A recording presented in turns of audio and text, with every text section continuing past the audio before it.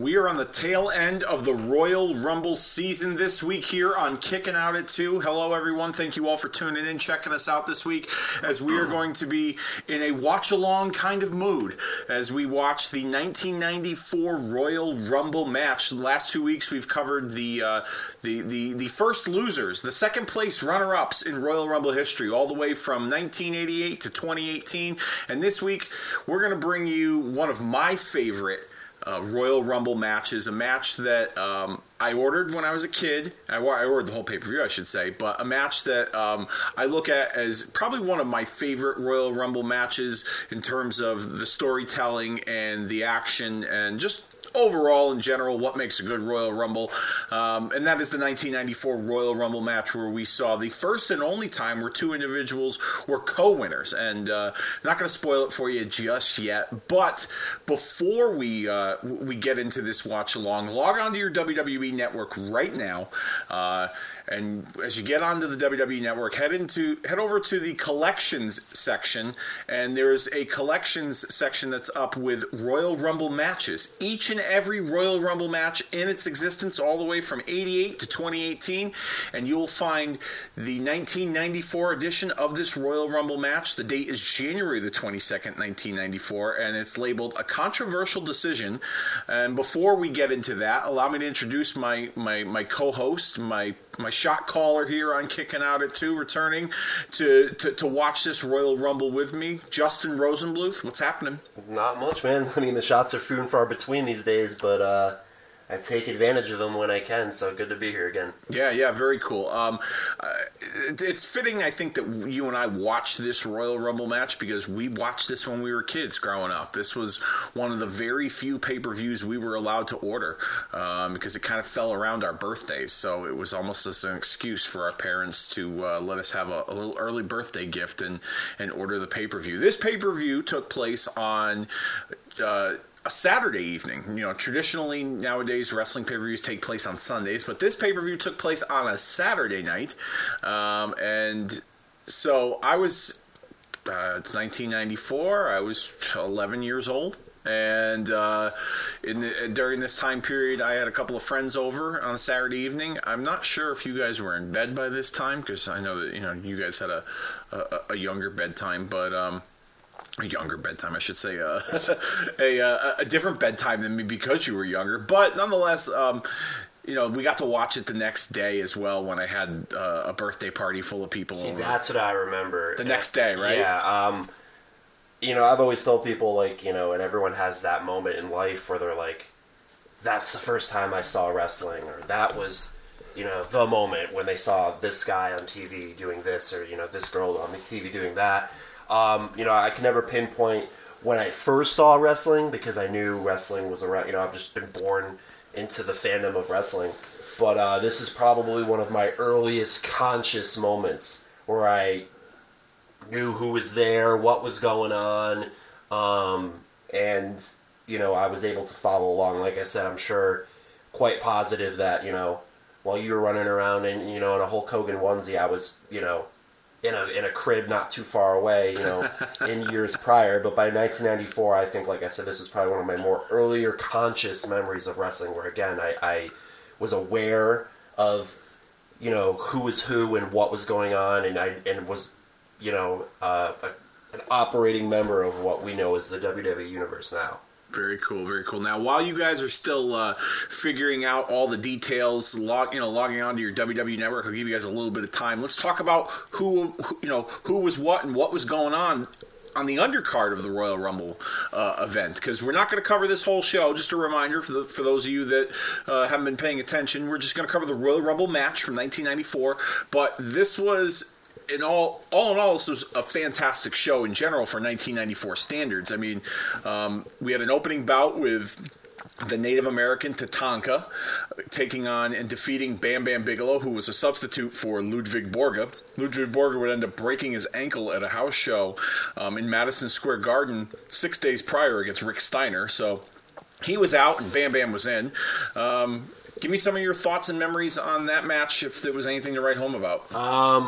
You know what? Honestly, as a young kid, I remember enjoying the match. The things that resonate quickly and that are, ageless, if you will, is just, you know, the type of, you're gonna find this funny, or most people I think would, but just the type of energy and charisma that a guy like Tatanka brought across, you know, to an audience. You know, his Indian dance and just his entire shtick from the moment he went through the curtain was, you know, how could you not like that as a 5-year-old? You know what I mean? And on the contrast, you know, just from the tempo that he brought to the ring coming out, going from that to a slowed up, more brooding, you know, intimidating Bam Bam Bigelow. Yeah. You know, just even in the visuals, you know, Tatanka's headdress and, you know, the Native American colors, and then you go to the black onesie that Bam Bam Bigelow had with the flames and the tattoos, and Luna Vachon just very frightening. So, you know, again, as a newly very conscious, carny looking. Yeah, and as a very newly conscious, aware kid, I knew who I liked and I knew who I didn't pretty quickly. So, you know, when, you know, again, it was easy for you to figure out who you were going to cheer and who you were going to boo. Yeah, as a 5, you know, I wasn't playing along at this point. I was enthralled in it right away because it appealed to the senses of someone like me, because I was probably right in the wheelhouse of who WWF was trying to lure into their arenas back then. Yeah. I mean, it was a solid opening match. People were into it, from what I remember. I wasn't, you know, losing sleep that you know, Ludwig Borga was out, but I was all, you know, looking back on it now at 36 years old. Tatanka never really got that revenge from Ludwig Borga after Borga was the reason why he, you know, broke his undefeated streak, and he pinned him with one finger with a little help from Yokozuna. Maybe they could take that act on the indie scene now and really draw some money. Yeah, I mean, Tatanka would have to die and go to heaven for that to happen, because Ludwig Borga is no longer with us. But probably the most emotionally charged match of the evening would be the next one, the WWF Tag Team Championship, as Todd Pettengill would say, the Cocky Quebecers, with Johnny Polo defending the World Wrestling Federation Tag Team Championships against the Brothers Hart, Bret the Hitman Hart, and Owen Hart. Bret and Owen had their issues from Survivor Series. We were starting to see the little seeds of dissension. Is Owen living in the shadow of Bret? Yada, yada, yada. They put their differences aside to compete for the Tag Team Championship. Owen wants to win his first title in the WWF. Bret's already done the Triple Crown in the World Wrestling Federation, and we're off. You being a big Bret Hart guy and just a Hart family guy in general, tell me what you thought then and what you think now of that match and how that all played out. I think you started it off well there. As a big Bret Hart fan, even then, like I said, you know, I don't remember my first time seeing or knowing who Bret Hart was, but at that point it was well established already. Bret Hart was my guy. So yeah, I was on the Hart train, you know, wanting, you know, the Harts to, you know, take home the belts. And again, visually speaking, you had a wholesome family on one side, and you had these just nasty, you know, even though they were law enforcement in the Quebecers, they were just mean guys. Yeah. And Johnny Polo, Raven, you know, as their manager, there's just nothing likable about those guys. So yeah, I was excited to see, you know, what I thought was an obvious win of the Harts getting, you know, the tag team titles, but that was a very, you know, some kids talk about, you know, when, you know, Ted DiBiase used, you know, the twin referees to beat Hulk Hogan as a very traumatizing moment as a child in their fandom. And I would actually put this one up there for me. In my generation, Bret Hart was my hero, and his brother, you know, kicking his leg out from under his leg. That's awesome. I was waiting for you to say that. I was forevermore not a fan of Owen Hart until, of course, he and Bret reunited 3 years later, which seemed like an eternity. Oh, absolutely. Back then. But, oh my God. If there was no one on planet Earth I hated more than Owen Hart in that time, and it all started at the Royal Rumble. Wow, and it actually set the tone for the storytelling that takes place throughout the night as it relates to the Royal Rumble match itself. So, yeah, you know, looking back on it now as an adult, the groundwork was laid for that night, and then moving forward, what Bret and Owen would do with each other, you know, for most of 1994. It was great stuff. You know, as big of a Hogan guy as I am, I mean, I had a tough transition with Hogan not being in the WWF, but I wasn't a big Bret guy, but I enjoyed watching him, and as happy as I was, and we've discussed it on previous episodes, of Hogan becoming the champion at WrestleMania 9, and as many people would like to shit all over that finish, you know, I still felt bad for the circumstances that Bret's character was in, being screwed out of the title, and then, you know, he won the King of the Ring. As a kid, I looked at it as a consolation prize, like, you know, you're not going to give him the belt, but you're going to give him the King of the Ring. And then, you know, I wasn't really all big on Yankee Doodle Dandy Lex Luger. I was hoping Bret would get the opportunity at Yoko, and then knowing that Bret was going to be in this Royal Rumble match and Owen kicking his leg out at 11 years old. Yeah, I was still kind of playing along. I knew it was obviously predetermined and scripted, but you know, the emotional investment I had into it, I was like, wow, is Bret really going to be involved in the Royal Rumble match? It's funny you say that because like, he started to grow on me. Yeah, and over time, I felt they played the sympathetic card with him very well following that loss. And I don't know if that was by design, by any stretch of the imagination. I mean, you know, losing the belt to Hogan, going through that shit he had with Jerry Lawler on TV for a number of months, the issues that he had with his brother Owen, and, you know, heading into this Royal Rumble, Bret had a full plate of emotions that he was trying to sort out and deal with. And so, like I said, I was very... he had grown on me. So I remember after he kicked his leg and, you know, Owen walked off and the people were booing him, I felt bad for him even more. And I was like, man, I hope he comes back for the Royal Rumble match. Because they were saying, like, oh, he's not going to make it. DiBiase, who was on commentary, was like, McMahon, there's no way that's going to happen. And Vince was, you know, trying to, you know, be optimistic and hopeful of Bret's condition and if he would be strong enough to make it back to the ring and compete in the Royal Rumble match. And I just remember saying to myself, like, I really hope he comes back. Like, I really hope he comes back. And I was hoping that, you know, this would be the start, the climb to him getting his redemption and eventually becoming the champion. Because as a kid, I wanted, like, oh, well, Bret's got to go for the title. You know, he got screwed the year before against Hogan, or against Yoko, and then Hogan took the belt after. So as much as a Hogan guy as I was, I still had a soft spot for Bret, even though he wasn't one of my favorites. Well, yeah, and it's like I said, it's funny you say, you know, how invested you were as an 11-year-old, because at 5, you know, I wasn't smart enough yet to you know, the wrestling business. So yeah. You know, hook, line, and sinker, I was invested, but you know, because even then I knew Bret Hart. You know, I knew who Hulk Hogan was. I knew who all these other guys were that were no longer there, and you know, I even knew who the Macho Man was, who was kind of in a marginalized role at that point. But regardless of who you know, Yokozuna being champion and all that, Bret Hart was the Hulk Hogan of the WWF at that point. He was the top dog in many ways, despite not being the champion for all the reasons you just said. He had kind of had every reason to lay claim to being champion while not being champion, which I think is, again, part of the genius of the story between everything he went through and was going to go through that night and moving out of that. But yeah, I think, you know, even as a fan then, like, I specifically remember and I got chills thinking about it.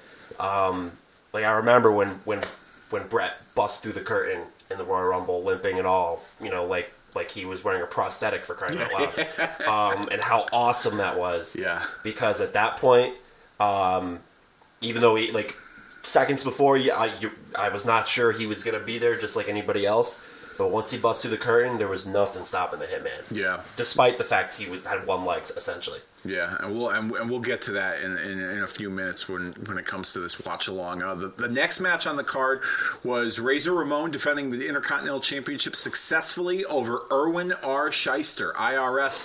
And what I found interesting about this match, and I think this is, I mean, not so much the storytelling and what took place, and even with the finish with Shawn Michaels getting involved, but I enjoyed the element of them switching over to JR and Gorilla Monsoon for Radio WWF. I don't know if you remember that. I don't remember when it happened. I've probably watched this pay-per-view more than almost any pay-per-view, like, watch back ever. just because of, again, my investment in the Bret Hart angle. It's a big part of your childhood too. Oh, like for sure. Like I said, it was my first conscious memory as a wrestling fan. One of them, at least, where I was aware. That is. But yeah, I don't. I had to watch it back to recall it later. Yeah. Like I don't remember that at all. I vaguely remember Radio WWF or whatever it was called, but yeah, that's just some of the things you find out later, or that you miss when you're busy falling in love with it is amazing. I guess on Pritchard's show, they had mentioned that when they signed JR to a contract in the WWF, he was still hosting a radio show in Atlanta, right? And I think part of his deal was that he was going to head up this radio WWF division, and that was like he still had a love and a passion for radio, so I think they kind of convinced him to step away from that. He was still part-time doing the radio gig while he was with the WWF, but I think they wanted to kind of appease him and get something out of it as well, sure, by letting him do the radio thing, but under their umbrella, under their roof. Right. And looking back on it, hindsight being 2020, in the digital age that we're in, people still listen to sporting events on the radio in the car if they're out somewhere, or through apps on their phones. I think it's something that's very possible in today's wrestling landscape, not just WWE, but just in general with companies to maybe host a radio themed or a podcast, broadcasted podcast event. WWE. Yeah, you know what I mean? Like I could see like WWE putting if they do a B-level show, like an Elimination Chamber, and you have your A squad of announcers of Michael Cole, Corey Graves, and let's just say Renee Young. But then on podcast WWE, you have Todd Grisham, Byron Saxton, and then throw like a random legend in there that can talk, that will just kind of attract people to listen. I think the forum would have to the presentation of that would have to be a little bit more distinguished in that it wouldn't, especially if it's a podcast. I feel like it'd have to be a little more informal. I don't think it would because it would look like a B team. You know what I mean? It would look like they're throwing it to the B team, broadcasting. Like if they were to do that for like a match on a pay-per-view or whatever, just the overall delivery and just the dialogue, I think, would have to be more of a relaxed environment. You know what I mean? As far as maybe they're not going to call all the action, but you're going to hear them BS about it as it's going on. Yeah. You know what I mean? Like any one of us would, on a couch. You know what I mean? I think if you did it that way, I think you could have something that could go somewhere. But at the same time, you would call that alternate commentary. Yeah. That you see on DVDs and stuff. Yeah. So it'd be more or less the same thing. But I think if you did that in a live setting, or even maybe added that as something like to the WWE Network, where they drop a pay-per-view instantly after it's gone on, and then maybe like the next week or something, or some point during the week, you get the podcast commentary of it. And, that's interesting. I like that. It did it that way, and it released it that way. Yeah. Or you could go and modify it. You know how you can do it in alternate languages. Yeah. You get one alternate of the options would commentary. be like the podcast commentary. Yeah. Yeah. I mean, if you think about it, now that I think about it, and maybe I opened my mouth too soon, but because with smartphones and the digital age that we are in, it's so easy on the go to be able to watch something on your phone if you're out in public. You know what I mean? I see people all the time, checking the scores of games or watching on this app or stuff like that. You know what I mean? So maybe the radio aspect of it, but if it's a podcast and it's connected to like the WWE Network, or if they did, whether it's New Japan World or whatever the case is. Call it watch along commentary, especially if it's recorded after the fact. Yeah. That would be kind of cool, and you could get, doesn't even have to be commentators. You could maybe get one person that kind of, drives the car, if you will, a Byron Saxton, and then you throw in, Xavier Woods and Rusev. Yep. You know what I mean? You get them out of their character elements, and they just call they could pop each other and make each other laugh. I think there would be an entertaining aspect to that you could throw into the WWE Network. Yeah.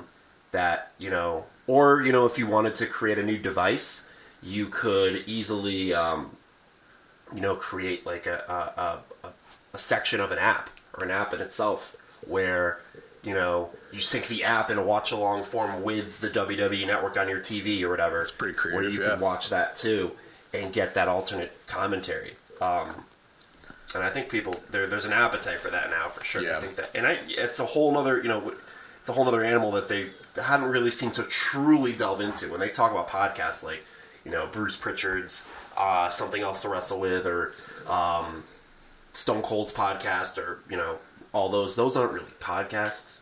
Those are just interview segments. And they're cool and great, and I watch them when they come out, but they're not podcasts. No. You know, they haven't really delved into the podcast genre, and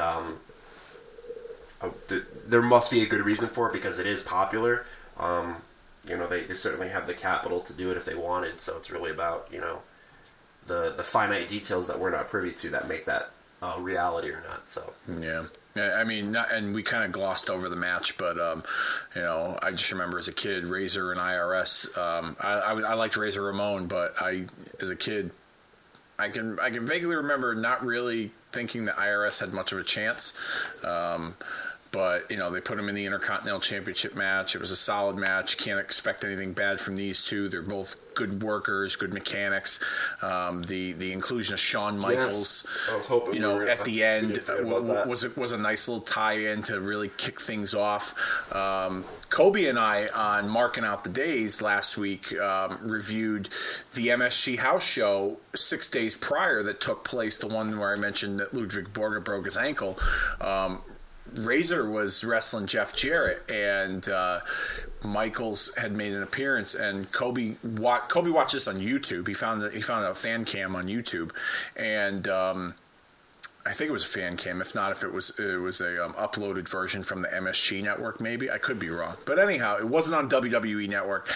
And when he watched it back, he said that you know, the interaction with Razor and Shawn was like hot. Like, it, even though they only drew 9,000 people in the Garden that night for that house show, it felt like 20,000 people were going crazy because of the heat that Michaels was able to bring during that time in 1994. Now, granted, it's a New York crowd, and New York crowds and crowds in the Northeast are always a little extra boisterous. But he was explaining to me that when he was watching this, that he was fascinated by it. Right. And I was fascinated in the sense that, like, you know, that took place in that building, and then just a few months later, they created history, the two of them together in that ladder match. Well, it's not by accident, I'm sure. No, I'm sure it wasn't the case either. But, yeah, so you had that there. And then the WWF Championship match takes place with Undertaker losing in his signature casket match to Yokozuna, as him and Paul Bearer brought out the double wide, double deep casket for the rotting carcass of Yokozuna. Yeah, I was like, you know, you want to talk about screw jobs. I mean, that was like the original right there. You know, Yokozuna had 10 guys help him stuff the dead man in this casket. But I mean, I loved it. I thought it was great, and it felt like a happening when I was watching it, like something big was taking place. You know what I mean? Even at the end, when you know, they had him on the video screen and he descended to the heavens or whatever you wanted to call it. I was like, oh wow, oh my god! Like, as a kid, I was just enthralled by the whole process. I was blown away by it. Again, not being smart enough to what was happening.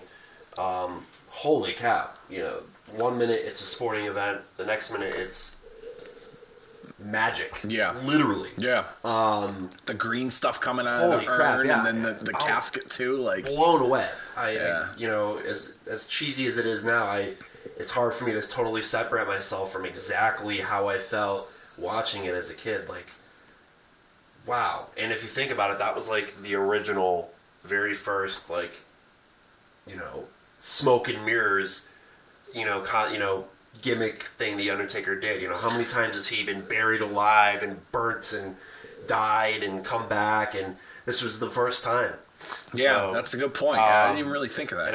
And I've always, let's put it this way, every time something like this has happened to the Undertaker over the years, in other scenarios where you go back to this, to me it is always compared to this. Yeah. And in many ways, this one is the best one as far as, because it was the being first. killed off and eventually rising back from the dead. This was, to me, this is the best one. I mean, there's been other situations where they have tried to kill off his character. Like you said, he was buried alive a couple of times, Mankind and Kane at Set one on point. fire. Set on fire in a casket Everything. a couple of times. It's all Like, you know what I mean? He was run over by a car. Like, they've done different things to...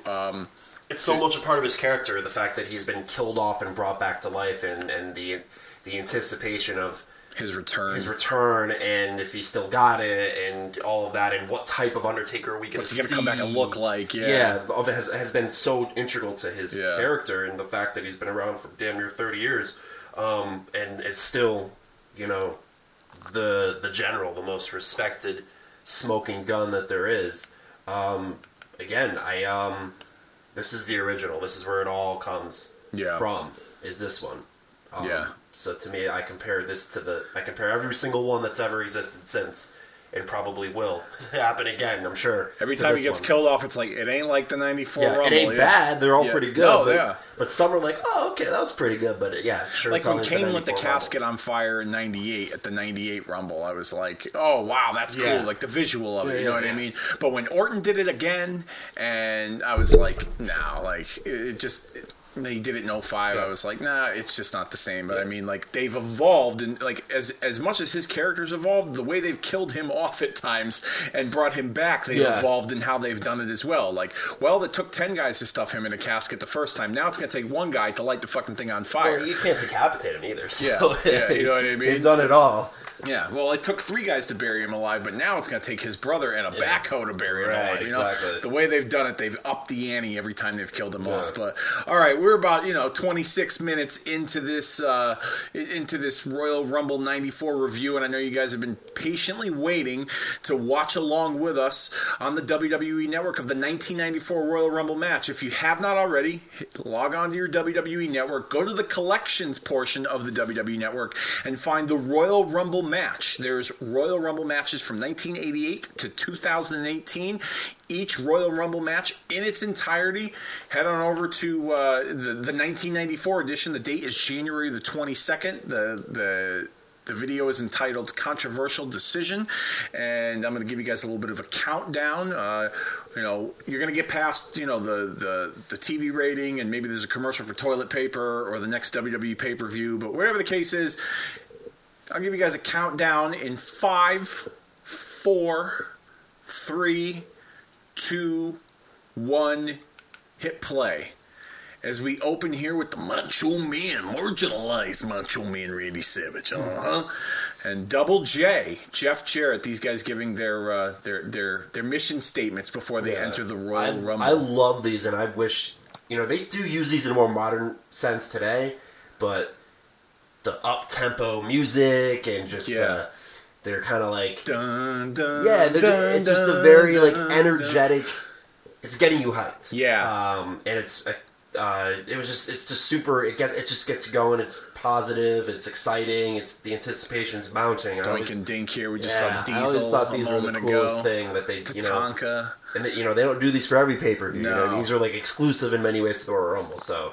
And I always liked this as a kid when he tosses the belt out with the old, in with the new. Yeah, I always thought that was pretty badass. I didn't like Shawn Michaels. World Wrestling Federation champion. Yeah, and then I love the backgrounds, like the set. Like, I mean, I know it's more modern now with a video screen behind them and or LED, but like, I wish they would kind of bring some of these back. You know what I mean? Like even though it looks a little older and a little more cartoonish, I always enjoyed the backdrops, like the blue with the white lines, and they have the different logo. You knew it was a big happening and a big event when you had that. As we see Vince McMahon and the $1 Million Man Ted DiBiase. I mean, how many commentary did they do together? It's probably one of the only ones, right? This was the only one. I don't think they really had any kind of. I think this was almost like a throw together type. This was thrown together at the last minute because I think Lawler was still going through that issue with the charges against him, the sexual assault charges. Yeah. So this was kind of thrown together. They didn't really have anyone to play the heel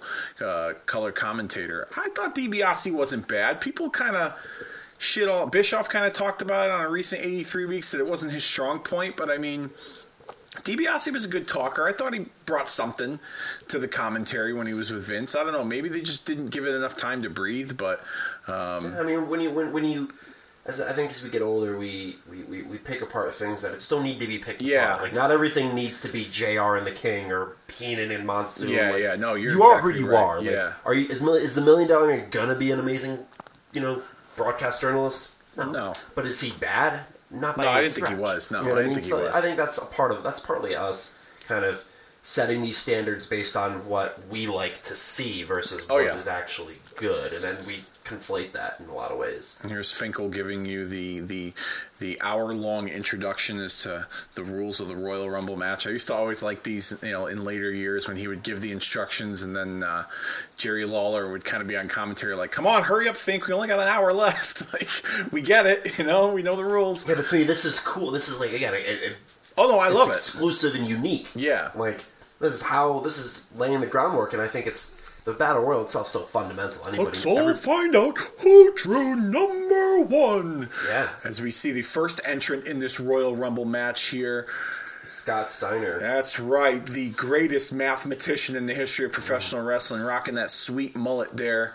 I was a big Steiner Brothers fan as a kid from WCW, and then when they came to the WWF, it just didn't seem the same. But you and I have talked about this, off air, where on Pritchard's show they discussed the idea of having Steiner win the Royal Rumble a year prior in '93. Which is just fascinating to me that like a virtual newcomer like that, that they thought, or at least the idea was thrown around that he would win the Royal Rumble match so soon. He would main event WrestleMania. And main event WrestleMania, you know what I mean? As we see number 2 entering, Afa with head shrinker Samu. I think the other way around. Head shrinker Samu is getting in the ring with Afa's in tow. That's right, yeah. Good call there. But, back to the Steiner point. I've always thought that, look, in many ways, like the Royal Rumble to me, on a large scale, mainstream could be pitched to a wider audience as like March Madness. Mm-hmm.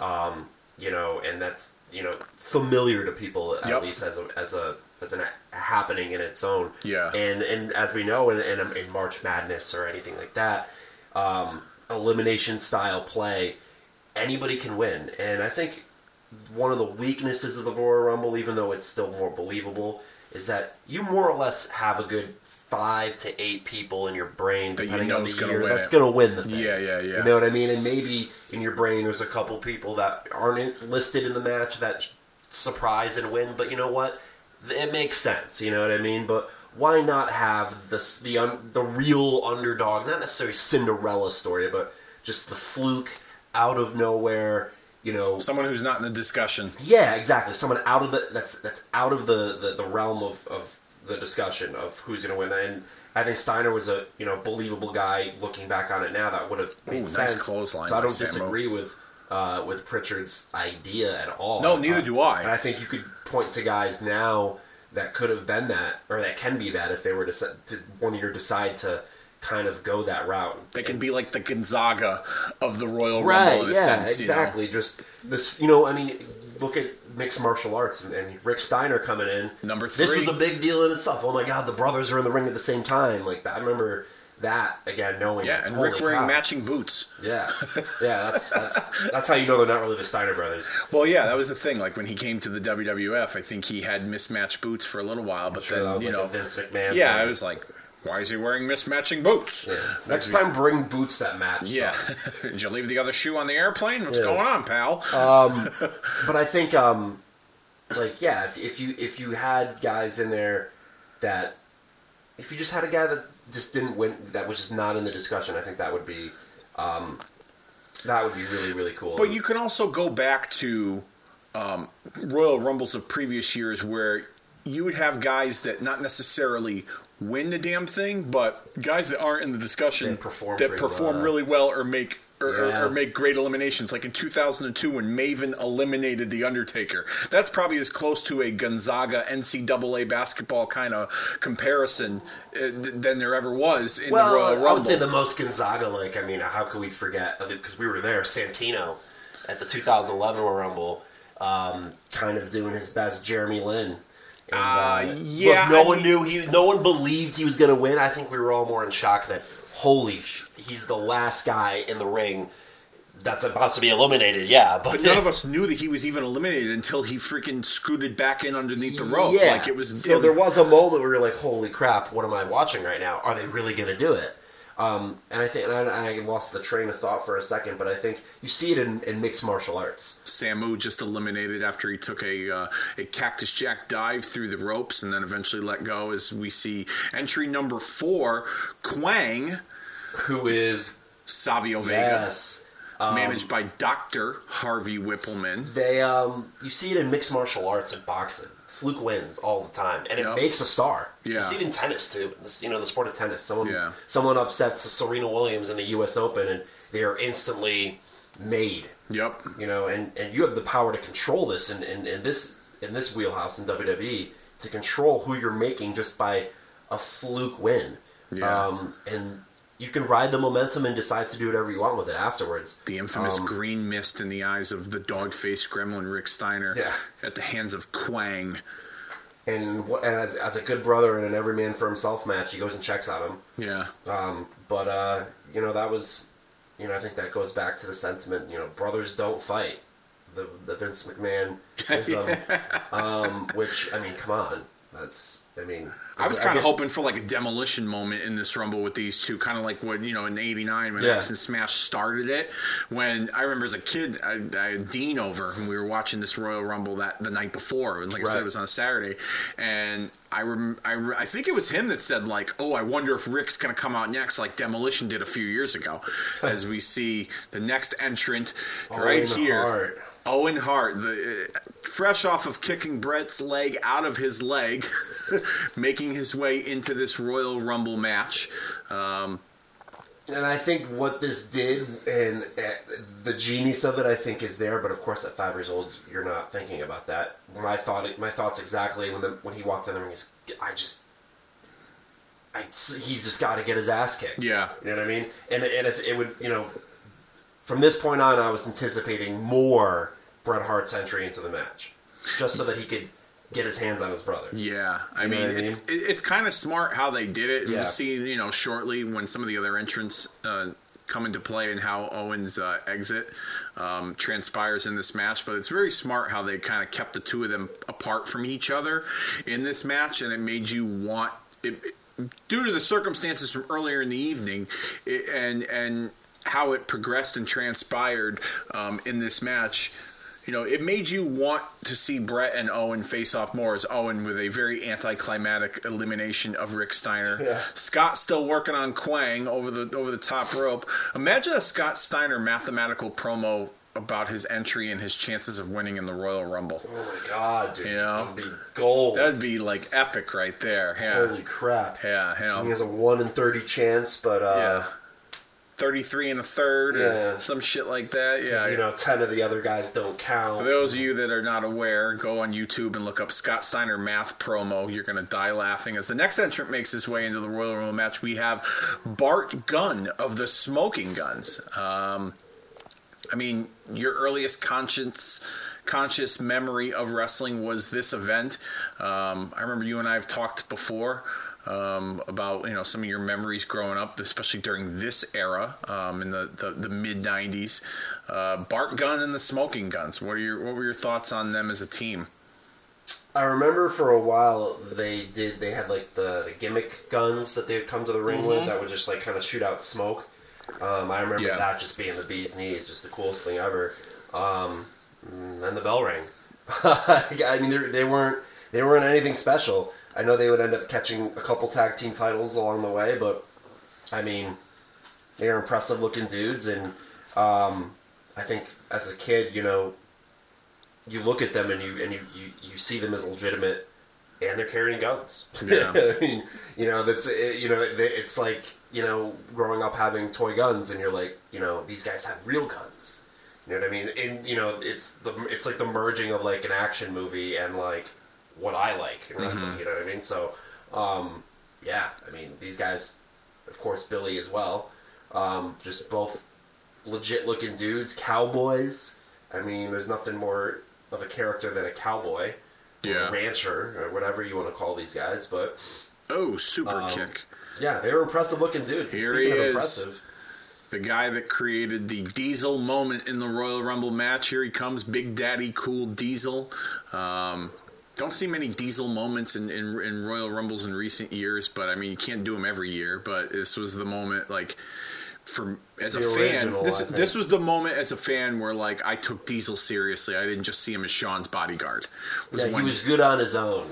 Yeah, I mean, I wouldn't theoretically.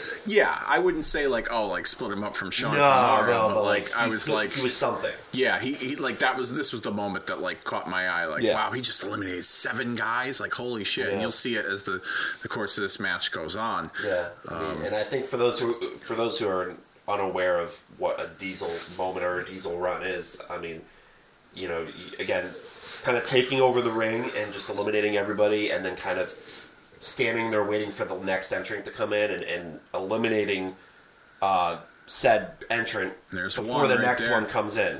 So basically, you're in the ring by yourself and you're just tossing guys out as they come in. 2, Scott Steiner out. So I mean, the record was held by not even a this Diesel is it right here. I think Kane was another one who kind of.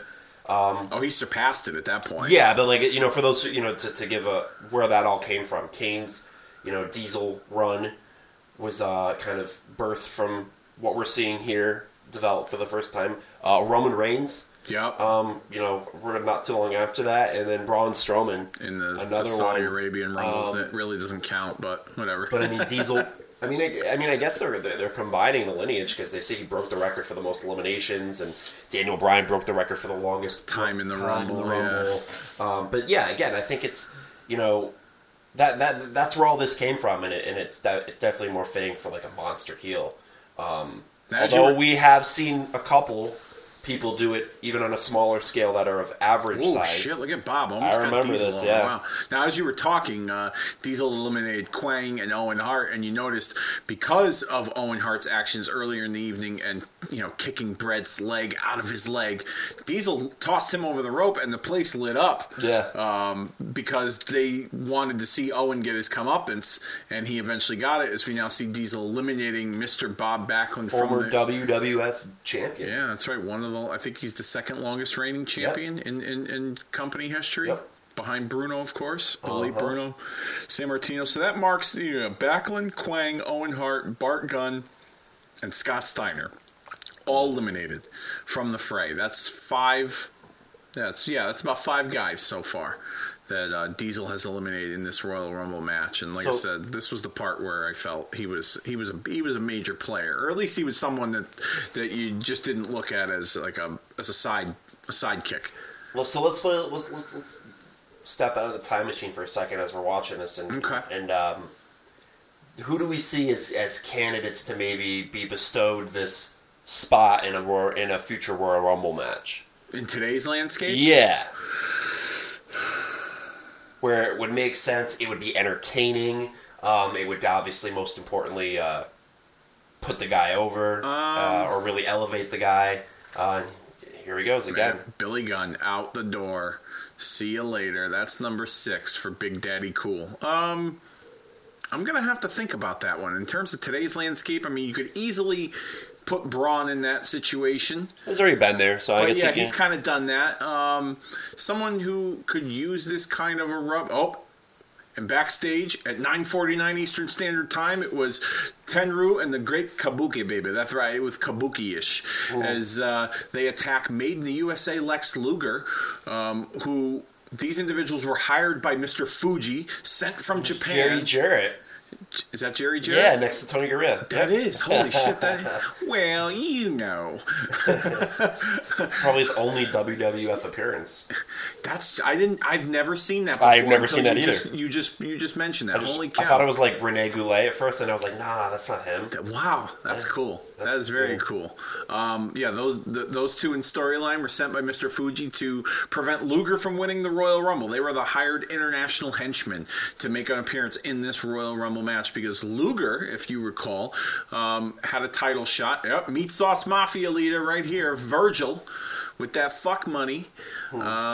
ready to mix it up with Big Daddy Cool. Virgil looking like a candy striper with that outfit and the little tassels on his boots. But Kabuki and Tenryu were assigned to take out Luger, and in the summer of '93, Luger had that one and only title shot against Yokozuna, and the stipulation was if he did not win the title, he did not get another title shot. But somehow, Jack Tunney, in his infinite wisdom as the World Wrestling Federation president, look at that stiff shot. Jesus. He's freaking lighting him up. There you go. See ya, Virgil.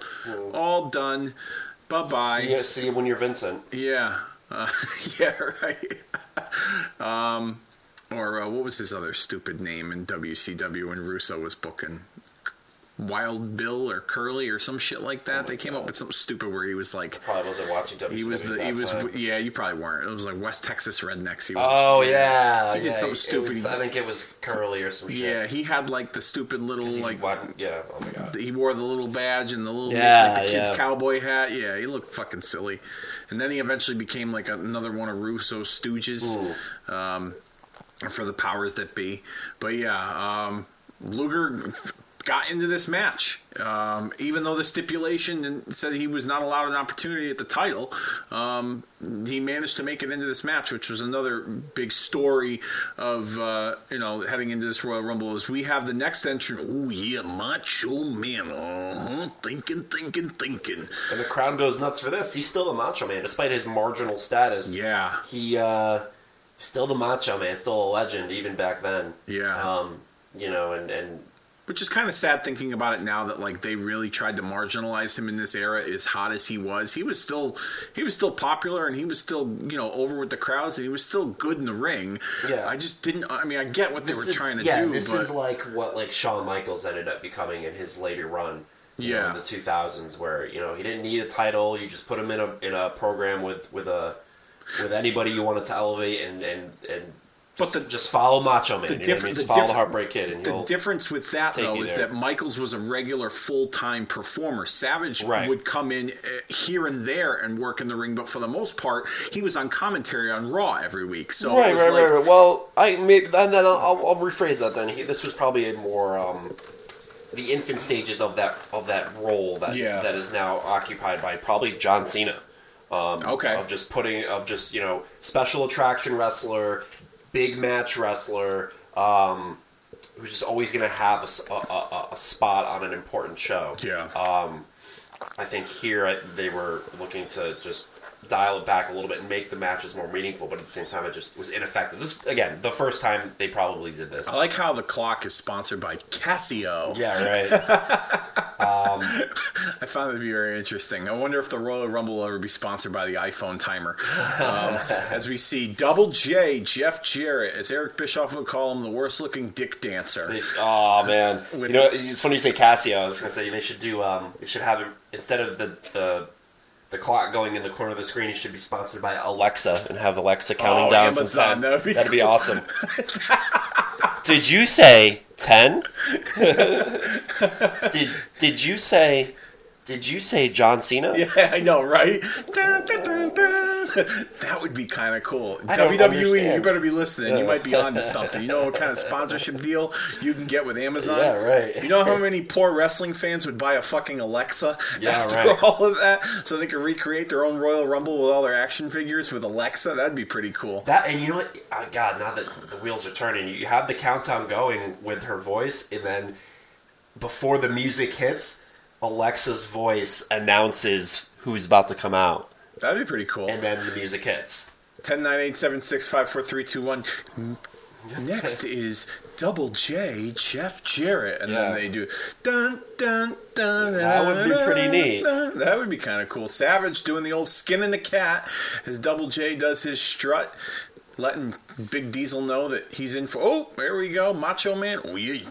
See you later, Double J. Over the top rope, out to the floor. Double X handle the Big Daddy Cool. That was 3 Hall of Famers in the ring at once. That's right. Now it's just 2. Good old Double J. I'm going to meet Double J at the Pro WrestleFest convention that Mom and Dad got me as a gift for my birthday. Right, so we see. I'm also going to meet Scott Steiner and Brutus Beefcake. as a part of my birthday gift earlier this month, as we see Kona Crush, Shaka Brother. He was now Evil Crush. He was Evil Crush, yeah. And I love as a kid, and this is how ignorant I am, but they tried to portray Crush being from Hawaii as a foreigner, even though Hawaii is part of the United States of America. Yeah, it's not on the mainland. I guess he doesn't belong. Yeah, so like as a kid, I used to think like Hawaii was like a foreign country because Vince McMahon and all the other broadcasters created this narrative that because Crush was from Hawaii and he was managed by Mr. Fuji, that it was a foreign country. But I loved how before Crush became evil, he didn't have a thick Hawaiian accent. And then when he joined Mr. Fuji, he sounded like fucking one of the guys that Dog the Bounty Hunter would pick up. Yeah. Like, hey, brother. You know? Basically was Dog the Bounty Hunter before there was Dog the Bounty Hunter. Right. Oh, my goodness. I did like, as a kid, the vignettes where they used to show him, like, cliff diving. And he'd be, like, you know, in, like, the beaches in Hawaii and like in the junkyard, like crushing, you know, different, you know, objects with the crusher, so to speak, like a car crunch, you know, one of those car crunchers in like those old junkyards. And yeah, it looks like the Diesel moment is now ended, but here comes Doink the Clown with Dink.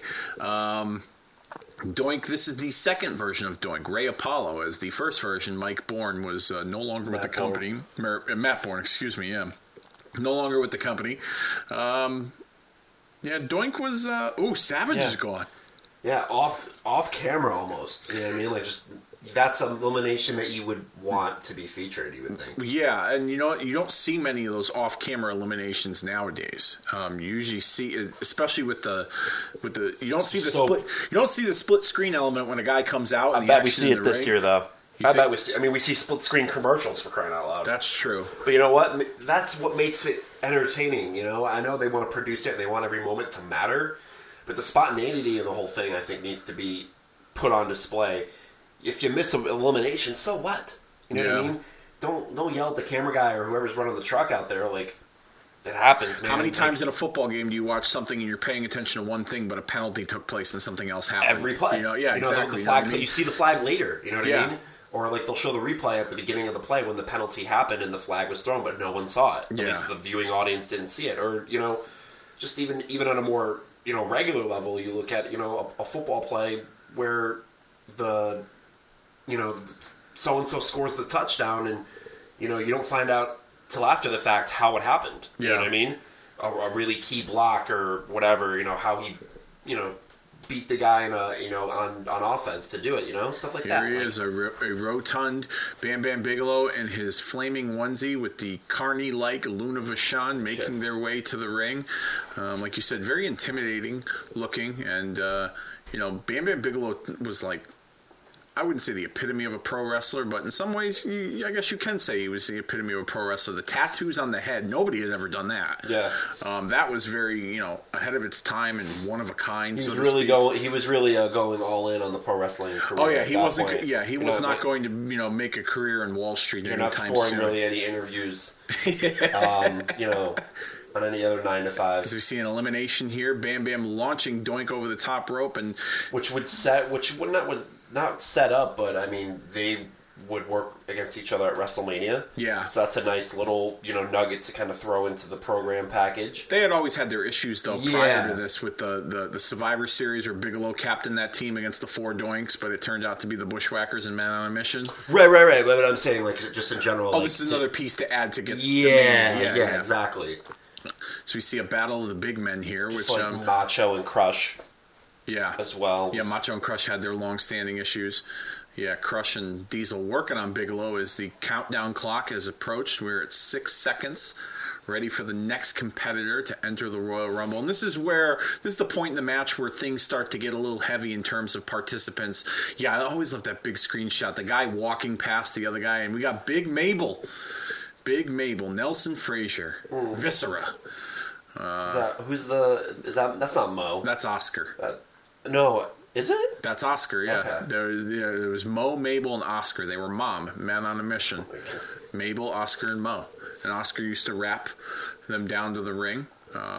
They were very popular after that Rex and Effect song, Whoop, There Yep, It Is. they're all doing it. I think they were chanting it yeah. in the crowd as he was coming in. And that's what really got them over, was they kind of attached and identified themselves with that song. Because I remember as a kid when that song came out, and then these guys were that demographic. They were that urban African American demographic at the time in the WWF. You know how we always talk about how in today's WWE they try to put a demographic with everybody based on ethnicities and race and things like that. And at the time in 1994, these guys were the ones that the African American community had identified with. Right. Men on a mission.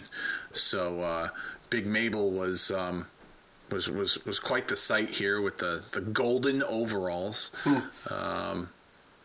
But this is the part where it beefs up in this Rumble. You're not going to see too many eliminations. This is where it's gonna get a little heavy in terms of the participants. Well, there's a lot of beef in the ring. Yeah, currently right now between all four of these guys, as we see Sparky Plug. Thurman Sparky Plug. That's right, STP. STP, Bob Holly, who would later become Hardcore Holly. I got an idea. How about you give me the belt and I'll beat everybody? Which I think that's hilarious. Like, that's you've heard that story. Yeah. Right? Like, how did you get it? Like, to me, I'd be like, I'm sorry, who are you? Are you lost, sir? How did you get in this room? Yeah. Didn't you have your match already? How does Bob Holly get in that room with important decision makers? Live from Providence, Rhode Island, the Providence Civic Center is the 1994 Royal Rumble. Other notable pay-per-view events to take place from this building would follow in years to come. 5 years later, in that very same building, Backlash 1999, the WrestleMania 15 rematch with Stone Cold Steve Austin and The Rock. And then in 2009, 10 years later, Backlash would take place again the night Randy Orton won the title in a 6-man tag team match, along with The Edge and John Cena, last man standing match. That's where Big Show threw Cena through the spotlight, right? Yes, that's right. You also saw the Matt Hardy and Jeff Hardy I Quit match, Steamboat and Jericho, which was a pretty solid Backlash card at that time, but it took place in this arena in Providence, Rhode Island. Bob Holly. Look at that outfit there. I didn't know who he was when he debuted, like, in this match. He was the race car guy. That's all I knew. Here he is, right here. The guy that would help establish the Iron Man version of participants in the Royal Rumble. Yes. You had seen it with Rick Martel. You had seen it with Greg Valentine, but Shawn Michaels really helped establish that stigma further of, if you weren't winning the match, you were having a long, memorable performance. And this was Michaels' first time that he would have that kind of Iron Man performance despite not winning the Royal Rumble match. I think what makes a lot of that take place and that moniker kind of come to life is the fact that, Shawn Michaels probably purposely and strategically was not, and Diesel eliminated, Shawn Michaels was not too far away from wherever a camera was, as you see him clinging on to dear life in any piece of the ring he could attach himself to. And he was always very aware of where the cameras were to make a good moment. Right. I've always noticed that. Yeah, just to at least to catch those up close moments where you can see, grit kind of on display and just desperation on display. Shawn Michaels, again, just, almost becoming a human adhesive, as these people are attempting to toss the lightest guy in the ring. Yep. Usually most times, not more often than not, and he's finding ways to not get eliminated and doing it in a very elaborate, entertaining way. So yeah, exactly. He's probably the one who really, there was Martel, before him, but he's probably the one that has popularized that role in the Royal Rumble of just kind of being that hanger-on. Speaking of hanger-ons, here comes Big Mabel's tag team partner, Mo, from Men on a Mission. That was good. Oh yeah, I mean, he was, even though they split the team up and Mabel would become King of the Ring, Mo became Sir Mo. Man. You know who he looks like? You're gonna know the guy's name. I'm not. But Iceman King Parsons. no. Thunderbolt Patterson. No, I'm just kidding. The trainer of Hulk Hogan's character, Rip. Yes. He looks just like him. Yes. The older guy. Charlie, I think his name was, right? Sure, it's Charlie. We're I going to think call it him was Charlie. We're going to call him Charlie. Yeah. Charlie from No Holds Barred, Yeah. who has like 2 scenes in the movie where we're supposed to believe he's like this inspirational trainer. He was the Mickey to Hogan's Rocky. Yeah. Yeah. That's him. That's him. He also looks very familiar. He also looks like Apollo's trainer. I forget his name in the Rocky movies, who would eventually become Rocky's corner man in Rocky He can't look 4. like both of them. Come on. I think he does. Given the size, maybe Mo ate both of those guys. It's like those Chinese dolls, Mo, Mabel, and Oscar. Oh my! That's the one that like stack into each other. Here comes Men on a Mission. Here comes an Iron Man right now. We just talked about Greg the Hammer Valentine, fresh off of a stint wrestling in someone's backyard in a pair of gym shorts. Yeah. You can find that on YouTube, by the way, if any of you are curious as to what that's all about. Head on over to YouTube and just search Greg Valentine wrestling in someone's backyard. It's a real thing. It happened. And he's in the Hall of Fame. Exactly. He's in the Hall of Fame. Don't ever think he can't. Go figure. You know what I mean?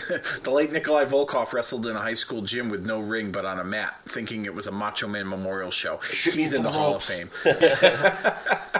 Shoot me into the wall. Oh my goodness, yeah.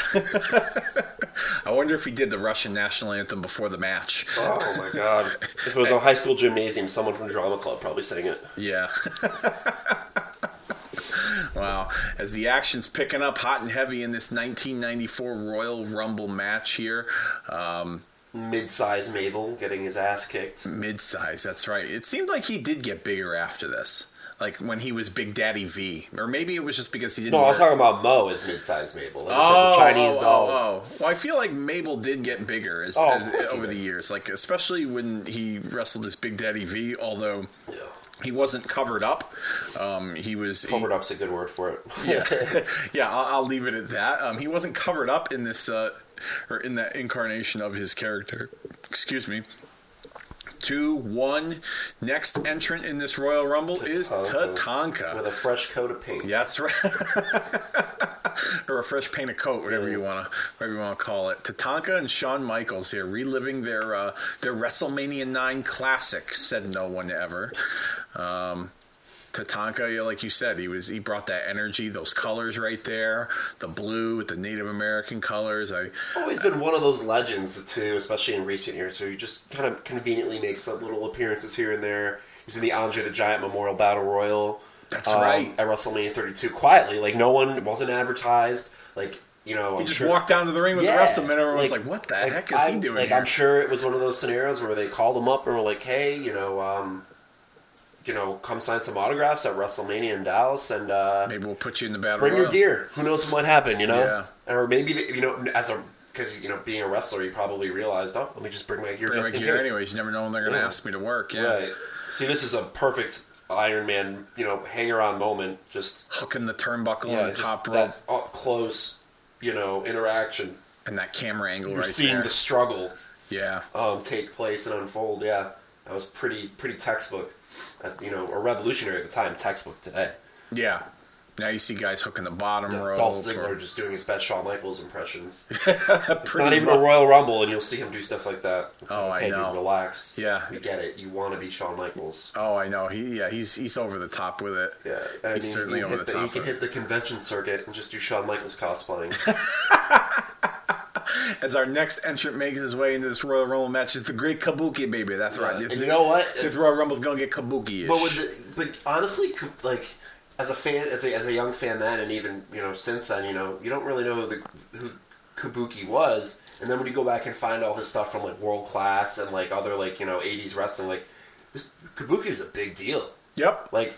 Here he's in typical WWF fashion. He's just a character. Yeah, he's just another guy on another cog in the wheel. Yeah, he's just a character who says funny things and He didn't even talk. I don't think he just does. What I mean? He's just all. It's all sizzle and very little steak. Yep. But Kabuki as a whole, in his entire career was a big deal. Oh yeah, I mean, like World Class Florida when he would wrestle Dusty with I mean, he was attached to Gary Hart. He was a top guy. Yeah, you think about it, he was a top guy. Oh yeah, everywhere he went.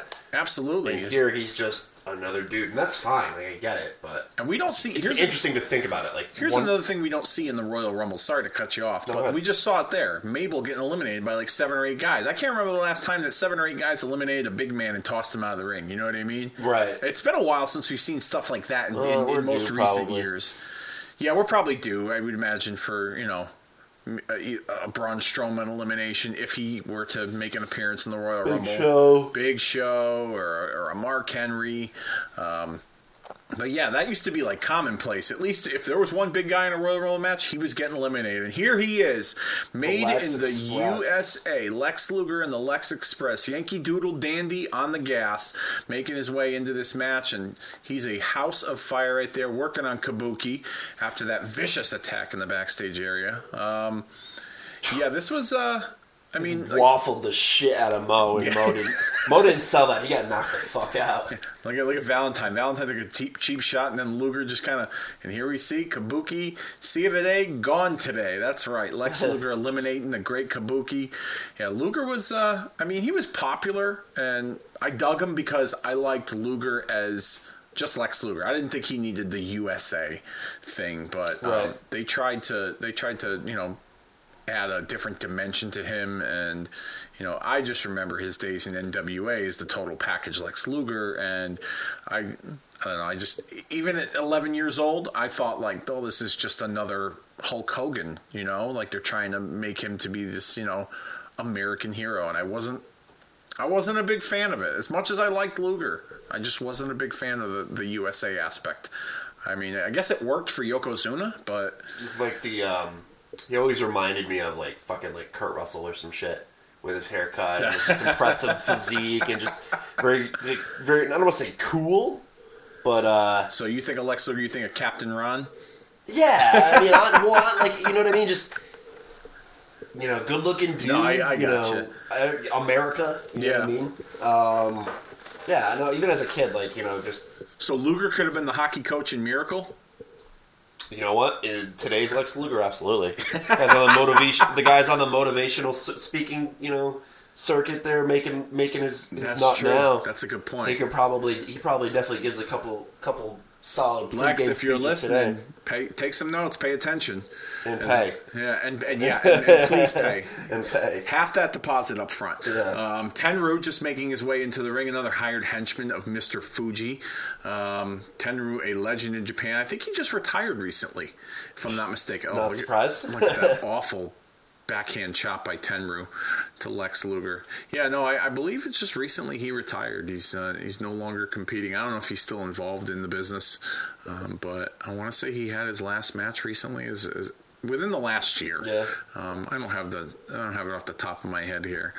That's why I got the Google machine. That's right. Tenryu. Yeah, I mean, you can Google it if you like, or I'll Google as we continue this action.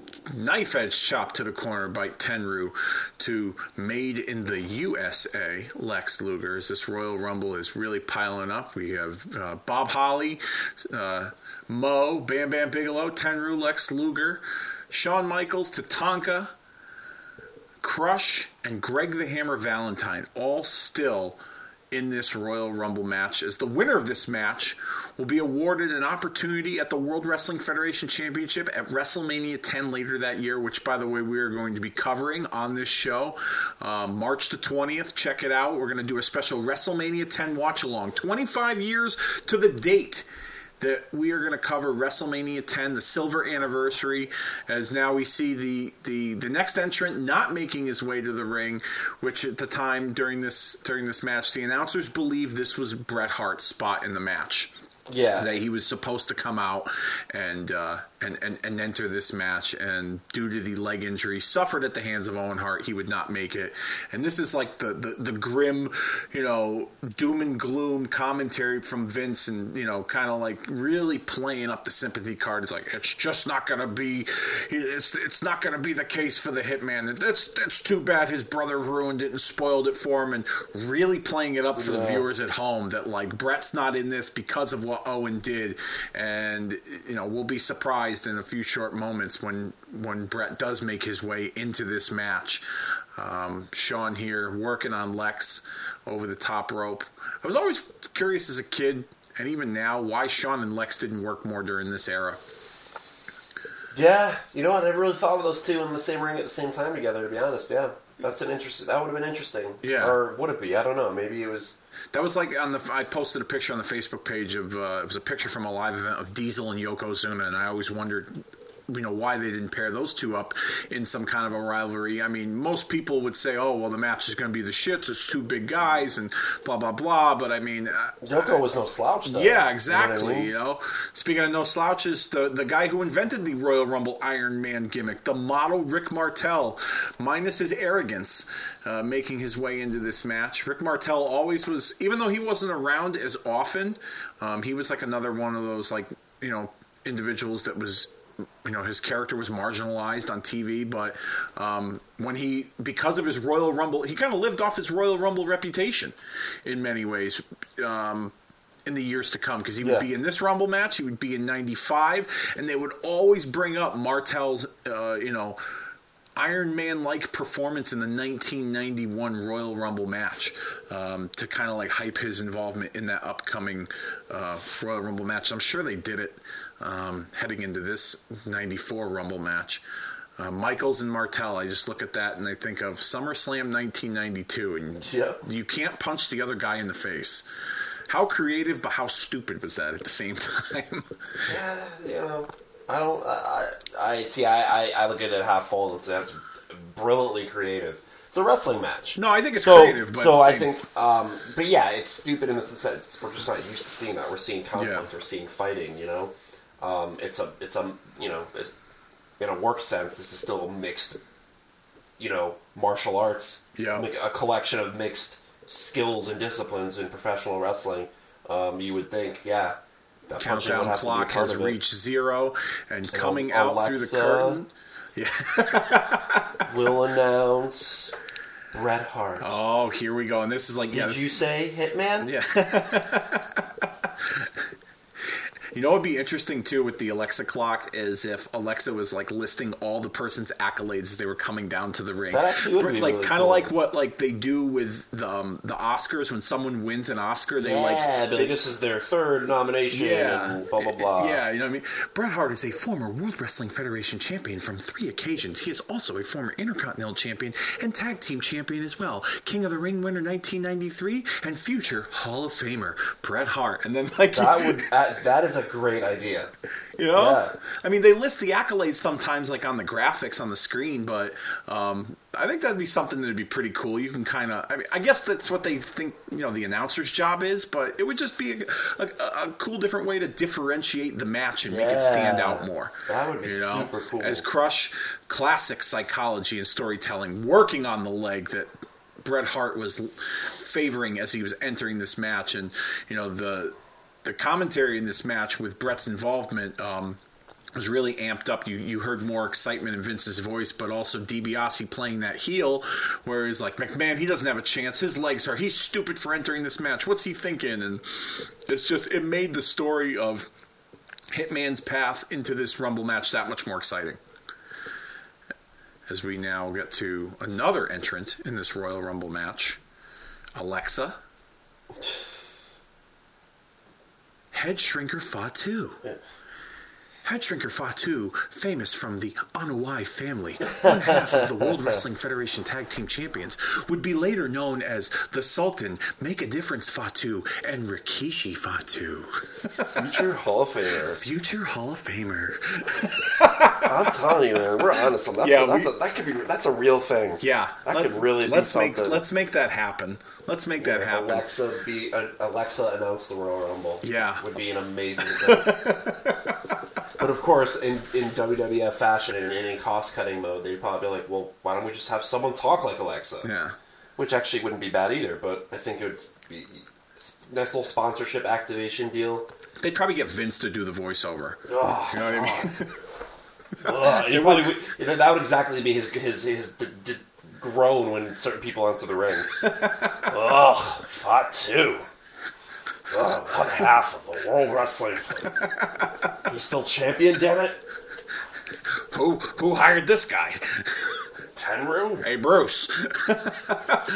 For real. Yeah. That's ridiculous. I will just stick with Alexa because Alexa I mean, sounds better. Vince will probably That's do more it, of an but idea. Yeah, Alexa's more of an idea. Vince is more of an idea that you hate. As we see the competitors trying to eliminate Crush, and there he is. He's gone. Lex Luger, one right hand to the forehead. As the action continues, this is now Titan time. I don't think we're at 90 seconds. I think we're at just about a minute. As Marty Jannetty making his way to the ring in full rock. Keeping it real. Yeah, keeping it real. Shawn Michaels. I know. Yeah, that's what I love about the Royal Rumble. When you get the old rivalries, guys that have touched before, they've always been very good at like consistency, reminding us of what took place. And in some ways, I think it's obviously done by design, but I think in some ways it's also done to, not just remind us, but see if it's something that they can, touch upon again and revisit. Yeah, I feel like here it was a little more... just a reminder. Spontaneous, a little more organic. Yeah. A scenario where that has happened in recent years that probably was obviously more of a spot was Piper and Snuka. Oh, in 2008 at the Garden, yeah. Like clearly, one came after the other in the Royal Rumble, and they did the spot in the Rumble, and it was. And there's like 20 guys in the ring that just all like circled watching, which was cool. Yeah. But I think if seeing it a little more on a spontaneous level, this was it. Yeah. Yeah, for sure. They didn't plan that, but I'm sure, or maybe between the two of them, Shawn and Marty, they were like, okay, when you get in, we're going to go after each other. But I don't. That certainly wasn't something I don't think that was. They kept up with the spotlighted. Yeah, they kept up with the continuity. I remember in the '96 Rumble, Michaels was a good guy and he was the favorite going into the match, and Jannetty was involved, and they still hooked it up and mixed it up, even though Jannetty was a good guy too. They still had that like Rockers history, the tension between the two of them.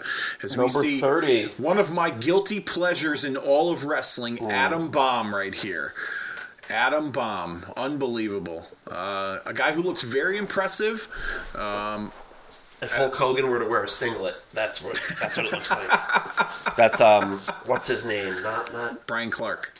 No, him. I'm just trying to think of the Renegades. That's like the Renegades outfit. Remember the Renegade? Oh yes, that's right. The Renegade, who was like the Ultimate Warrior 2.0 or something. Yeah, he was the Aldis of Ultimate Warriors. Of Ultimate Warriors. Yeah. I just remember as a kid, like, the color scheme. I mean, I'm big on colors and, like, things popping out at you. And that's part of the reason why I like some guys. Like, Michaels, I was always very attracted to Shawn Michaels, as a character because of his look. Same thing with Randy Savage, especially. The different color schemes and the outfits. And this was one thing, like, I just thought the name was cool. Adam Bomb. Look at him. He's enormous. He looks like he could, drop a bomb on you, like, as a kid. Like, I just thought, granted, he didn't bring much to the table from an in-ring standpoint, but god damn, he was an intimidating looking son of a bitch. That could also be his name, too. It's not like he's like Adam ticking time nuclear warhead. He's Adam Bomb. Yeah. Like, someone's last name is Bomb. It's not crazy to think like that, you know what I mean? As opposed to Tatanka. Yep. That could be a name too. Let's be fair. That could be a name. Yeah, that could. Any of those guys actually could have a name. This is the more real, despite the fact everybody's character was a vocation around this time, or was getting to that point. These people had a little bit plumbers, garbage men, But everybody was kind of more or less dentists, legit. Yeah. Hog farmers. What do we got for vocations in here right now? We have. We do have a guy who works in a nuclear reactor. We have a model, Rick Martel. He can, be a model. I guess you would say. We got a rapper in Mo. Mo's a rapper. I mean, Greg the Hammer Valentine, I guess he would be working in Home Depot. If you were, Does Tatanka, is he own or operate a casino? I don't know. I mean, he looks like he's got pit boss material. I don't know if he owns an Yeah, casino, but he's got stake in it as a Native American. Yeah, he's got stake in it. I don't think he's running the whole show, but he's got a piece of the action there. And Lex Luger is Kurt Russell. That's his vocation. Yeah. I'm trying to think. What would Shawn Michaels would be a gigolo because he's a sexy boy. So Shawn Michaels basically whores himself out. The only one who doesn't have a vocation is probably Bret Hart. I mean, what would he's just Bret Hart. He's just. What would Bam Bam Bigelow be?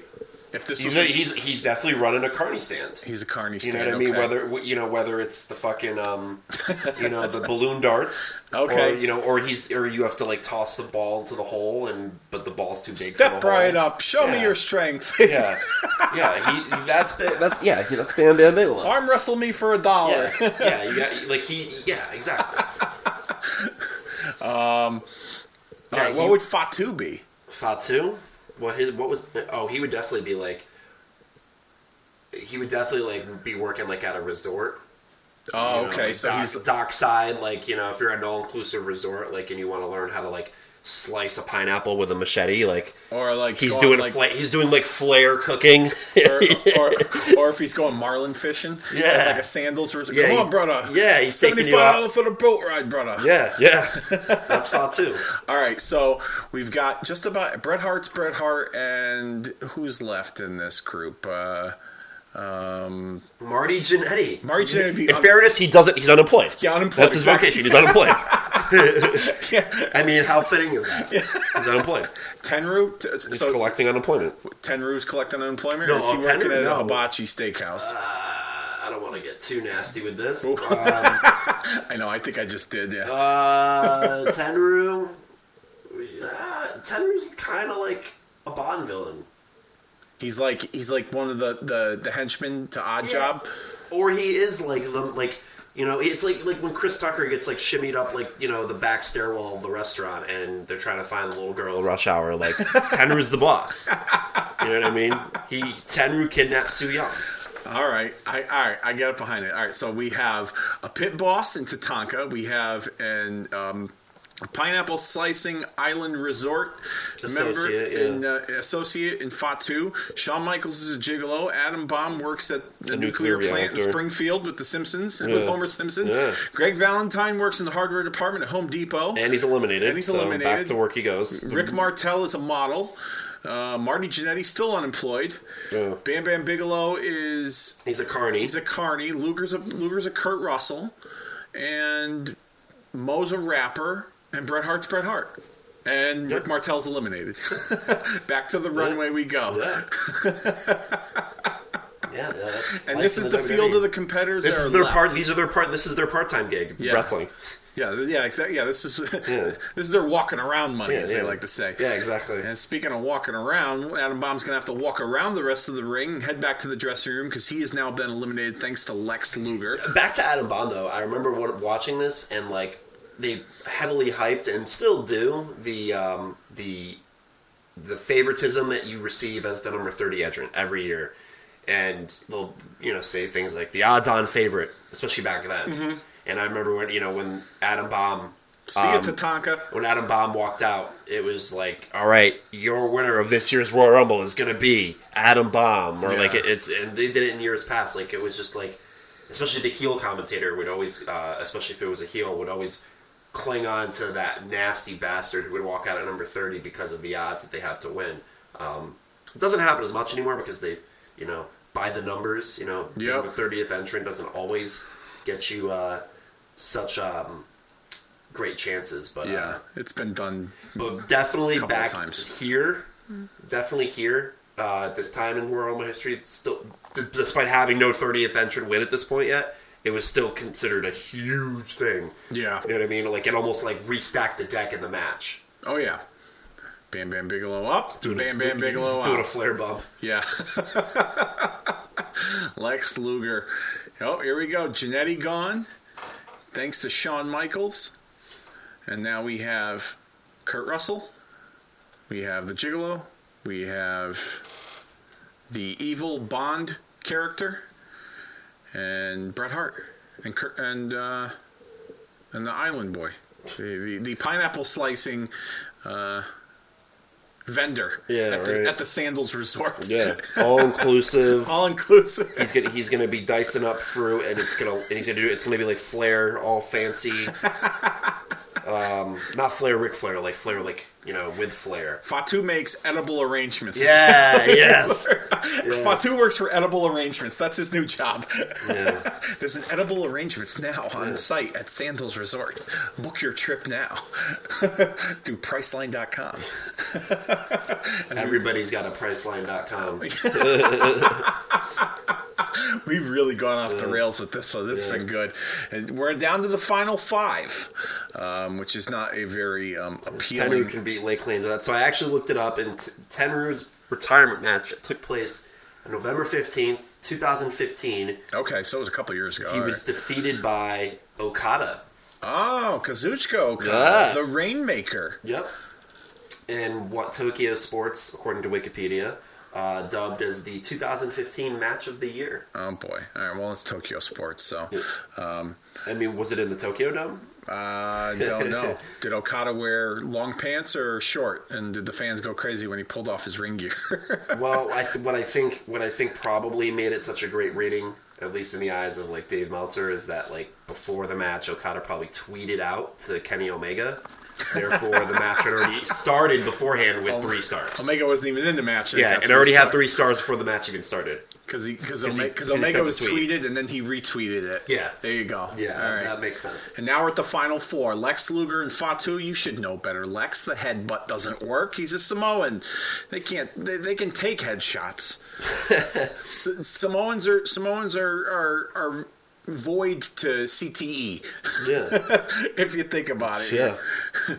What's Samoan? I mean, they're void to shoes too. Yeah, so. at least in the 90s. Yeah. Yeah. Nowadays they wear they wear foot gear. Yeah, they've progressed. Come a long way. They've progressed in pro wrestling society. Yeah, for sure.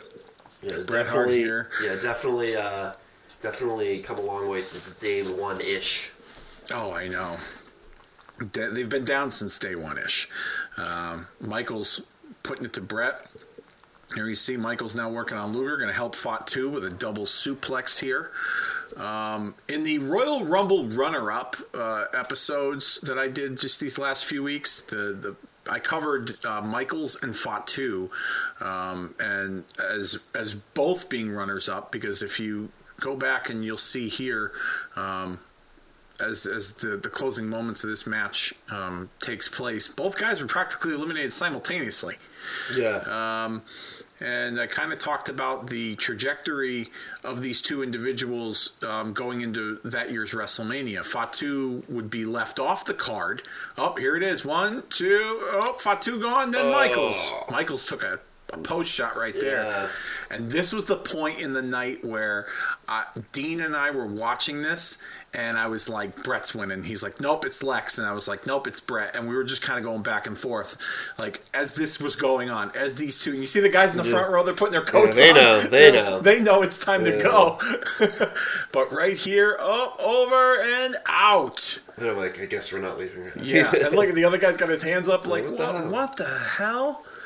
Yeah, this is a cool moment. This is why I love this Royal Rumbles, because of things like this. And I get why they wouldn't be able to successfully pull a finish off like this again in today's wrestling, or at least in WWE, with all the different camera angles and people with camera phones and cell phones and stuff like that. But this was cool. I love this. Yeah, I thought it was, even at my age, watching this happen, my rationale for why Bret won is because Lex Luger was taller than him, so his feet had to touch. That's kind of like what I don't remember saying that, but that's kind of like what I was thinking, because Luger did have longer legs. Yeah. I mean, it's a dumb logic when you think about it now, but that was like at 5 years old. Like, he's taller. I was 11, you were 5. It's I wouldn't consider it dumb logic, but I mean, at least we were thinking at that age. Yeah. Here you see Bret limping his way up, and they announced Lex Luger as your winner of the 1994 Royal Rumble, basking in the glory. But wait, Howard, how could you fuck this up? Jesus, Earl. Are you sure? Just tell me who won. Okay, all right, we got it now. Okay, ladies and gentlemen, your winner of the 1994 Royal Rumble. And it literally went just like that. Yeah. It was... Oh, is he still announcing it? Probably. Yeah. Probably. So I kind of... Oh, yeah! The Hitman Hart! But they didn't... I don't think at this point they were just putting the music on. Yeah, they were... Yeah, they would... Yeah, but actually, you know what? You're right. They didn't say names. They didn't say names. They just played the music. Yeah. Which was great. It's interesting, because I didn't realize that. Yeah. I didn't realize that. You just brought that point up. I remember that as vividly as a kid. Like Luger's music, the Brett's music, Luger's music. Look at the irony in this, okay? You might not remember this, but I kind of covered this on an edition of Marking Out the Days with Kobe on Retromania. We covered the Hogan-Orndorff steel cage match with the double finish, where they both landed at the same time. Joey Morello was a part of that finish as the referee. The other referee that he was disputing with was Danny Davis, who was the bad guy referee at the time. He was kind of in the back pocket of Jimmy Hart. It's interesting that Joey Morello would also be a part of this finish as well, which makes you kind of wonder. Oh, here he is, it ain't Vince McMahon strutting his way. The silent majority of the World Wrestling Federation, Jack Tunney, which like we talked about on our Authority Figures episode, which is over in the archives over at SoundCloud.com, where we discuss prior wrestling television authority figures. Jack Tunney was only present when it mattered, when it counted. He didn't make every decision every single week on TV, but in this case, he had to come out and figure this whole situation out. Yeah. Which made it even more important. Which made the moment, that much more important. As we see the camera angle here, but you could all look at just showing that right there. You could also make an argument that Brett landed first, even though Luger's legs were longer. You could make an argument that Brett landed first. But this was like as 11 years old. This was like nail biting, fascinating stuff. And I remember the next day, like I said, I had Dean over and we had like a sleepover and watched this because this was on a Saturday and then the birthday party was on a Sunday. I remember my friends coming over and be like, "Who won the Royal Rumble?" I'm like, "You have to watch it." Like it was like letting Howard in on it. Yeah. And Finkel's like, he's like, "Just tell me who won." Yeah. Who won? Are you sure? Okay, all right, I'll make the announcement. Okay, all right, you got it. Thank you, Mr. President. Yeah.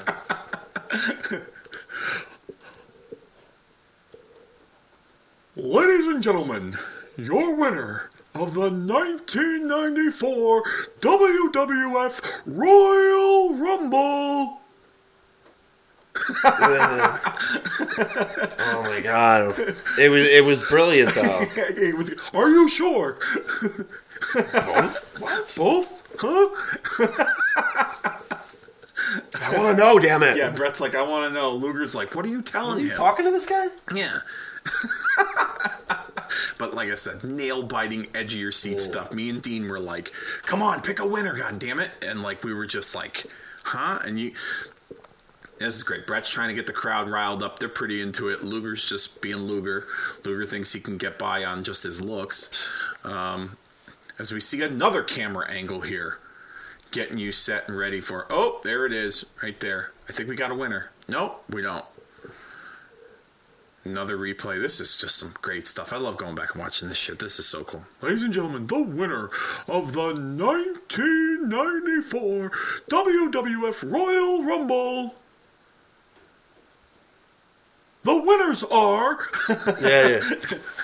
He's like, I can't believe I'm saying Bret this. Hart and Lex Luger. And everyone's just like, huh? People look... I mean, we talked about it earlier. People need to find reasons to bitch about stuff in today's landscape when it comes to wrestling. But, man, this finish holds up for me even today in 2019. Oh, no doubt. 25 years later. No doubt. This is entertainment. So there's always another layer to it, and this is kind of turning the page to the next part of the story. So if this was a real sport, a tie would be like kissing your sister, but this is not like that at all. There's ties in football in the regular season. Yeah, but the two playoffs. teams that tie don't go and meet the Super Bowl opponent. Yeah, it's not a triple threat Super Bowl. Yeah, exactly. You know what I mean? Like here, that's the leeway you have here. That's the framework you got to work with here.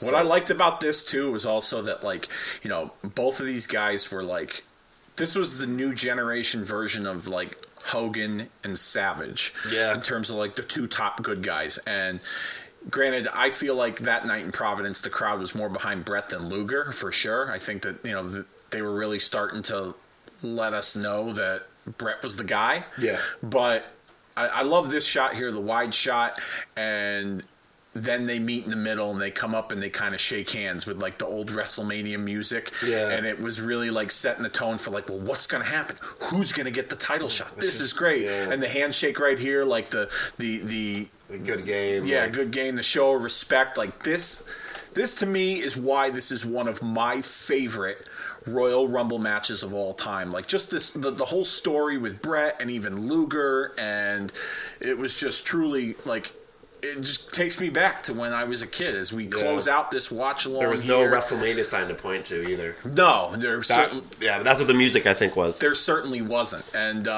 as we will see here on on the road to WrestleMania, Luger and Bret will eventually flip a coin to determine who gets the title shot first.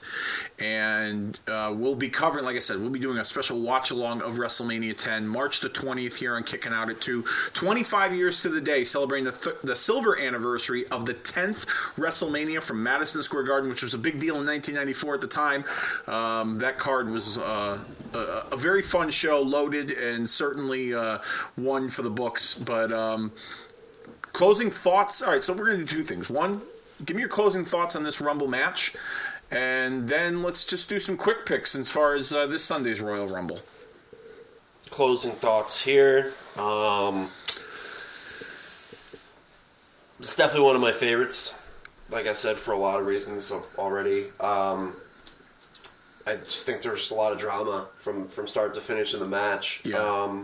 And I think it definitely gets topped off. And there's no sour grapes about the controversial decision of announcing two winners. So I think, really, as a fan of Bret, it kept the pursuit alive. Yeah. As far as him getting back to where he deserved to be. So yeah, it definitely set the table for what was coming. It was a true, almost in many ways the beginning of what we now know as the road to WrestleMania. That wasn't a thing, I feel like, until here. Yeah. I mean, granted, the Royal Rumble winner becoming the number one contender for the title WrestleMania started in 1993.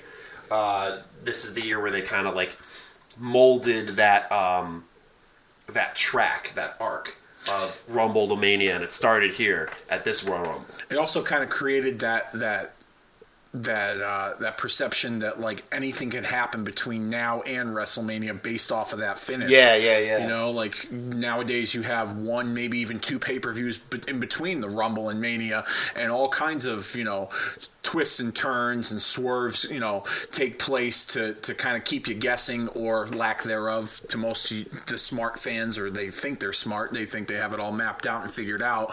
But this is one of those situations where like it made you guess as to what direction they were going to go because there was multiple winners. Now, like I said, one of my favorites. I love watching it. We grew up watching this. This is, like you said, the most conscious memory, your earliest memory of being aware of what was going on in wrestling. A fond memory of mine because I ordered it on pay-per-view. I always like to watch the stuff that I haven't seen before, but I also particularly like to watch the stuff that like I used to order as a kid on pay-per-view, because we didn't get pay-per-views very much. It was few and far between. A lot of times it was in our bedroom, and we created our own radio WWF with the with the squiggly lines, listening to all the broadcasts. So, no doubt. This is particularly a special one for me. Now let's kind of just shift gears. This is more of a retro show, like I always say, but with the Royal Rumble this Sunday on the WWE Network from Chase Field in Phoenix.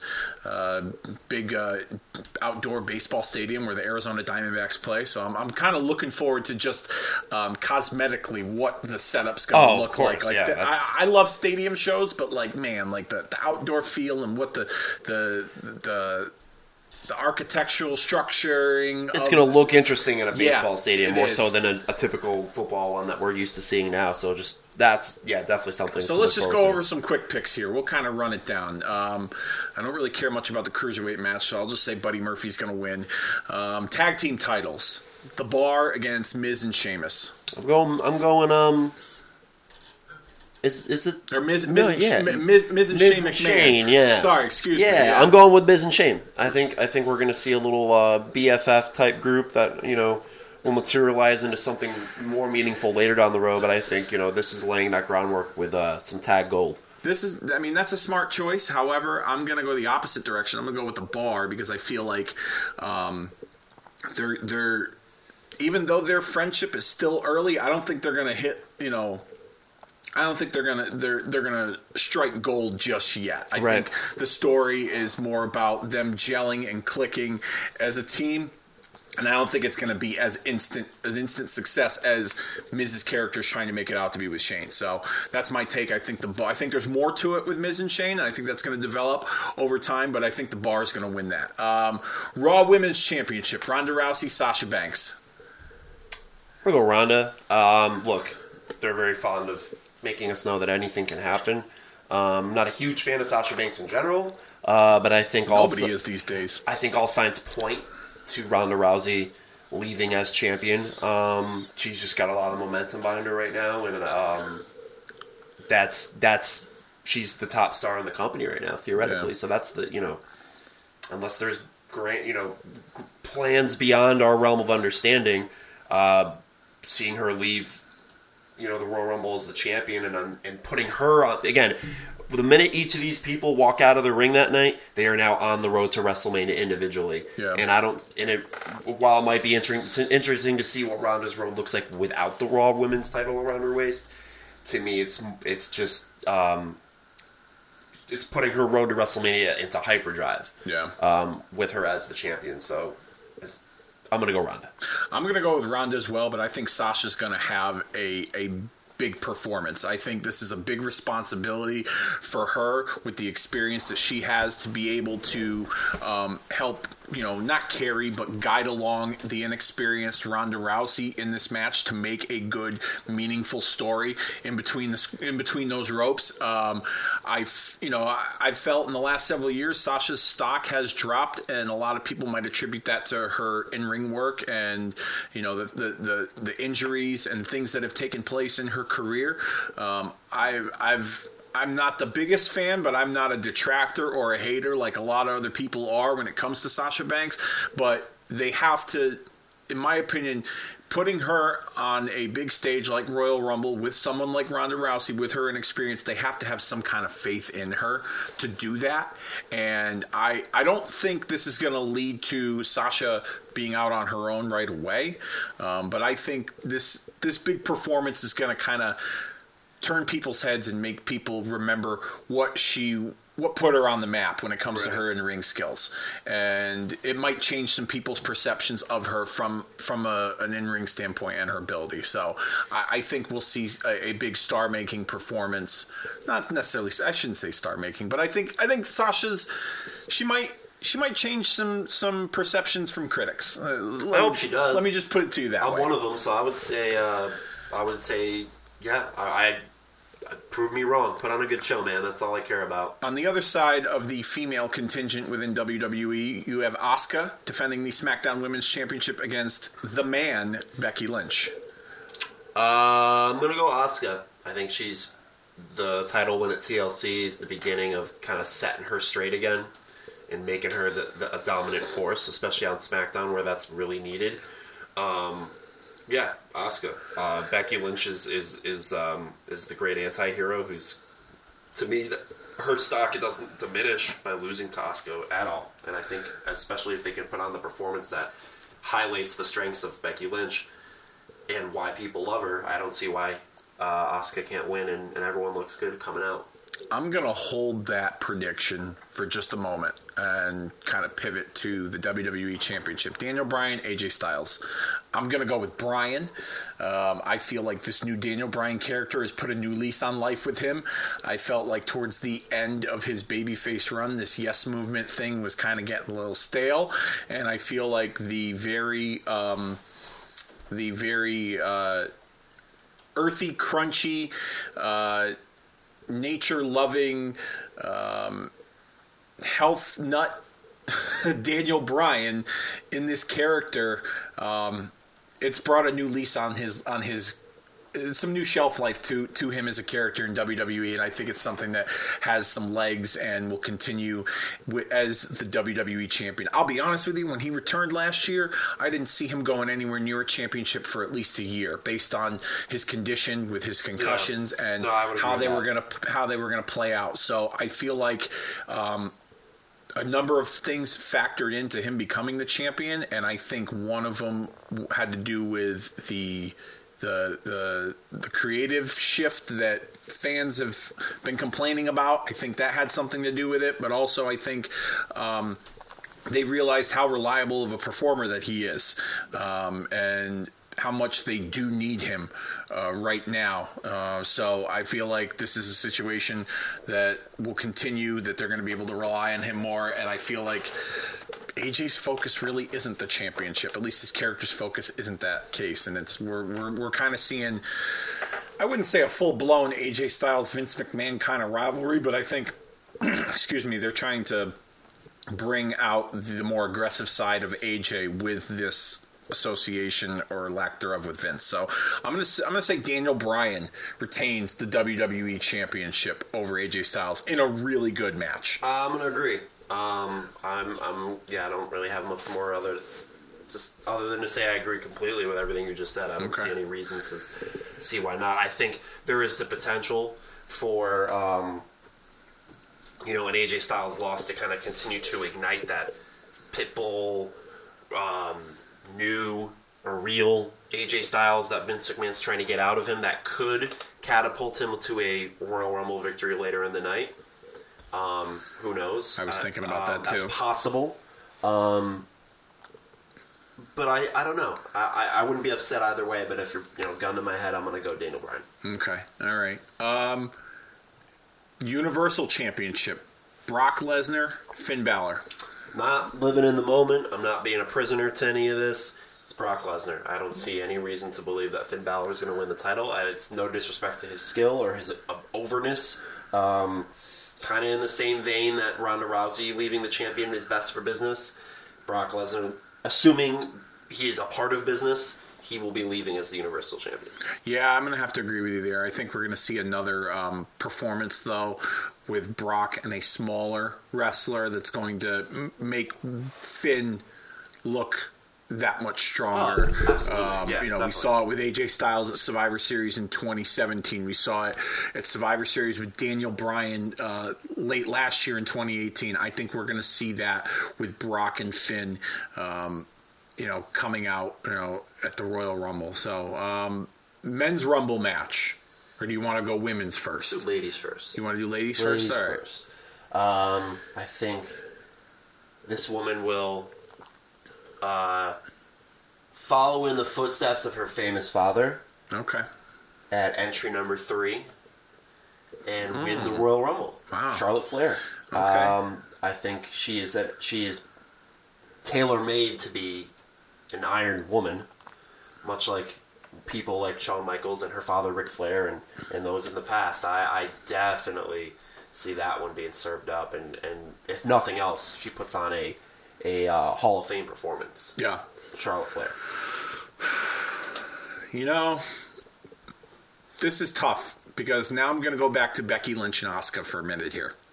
Okay? Asuka just won the belt recently, and I feel like the rebuilding of Asuka is necessary, considering that she just kind of did nothing after her loss to Charlotte at WrestleMania last year. So giving her the title, or having her keep the title, I think is a necessary component, and she shouldn't lose. However, you got Red Hot Becky Lynch, who never really lost the title, and she's kind of got that gripe, that like, I was never pinned. Ronda screwed me. And so, on the other hand, like I said, she's red hot right now, and she's probably, I would dare say, one of the top 3 most popular stars in the company, not based on merchandise, okay? Because everyone's going to go back and say, oh, well, she ain't drawing shit for merchandise. I don't give a fuck how many T-shirts she fucking sells. Yeah. I think there's more to it than that. However, I know I backtracked a little bit here, but I'll have to go with Asuka as well. Winning the Rumble? No. Winning her match. Oh, I'm sorry. We're going back to winning her championship match. My fault. Okay, just because I feel like it would just be a waste of her winning the belt only to lose it back to Becky again.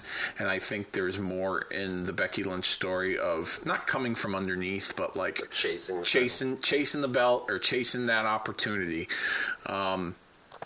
As far as the women's Rumble match goes, that's a tough one for me because we've kind of talked about this, and I'm sure this is going to come up in this discussion. But, I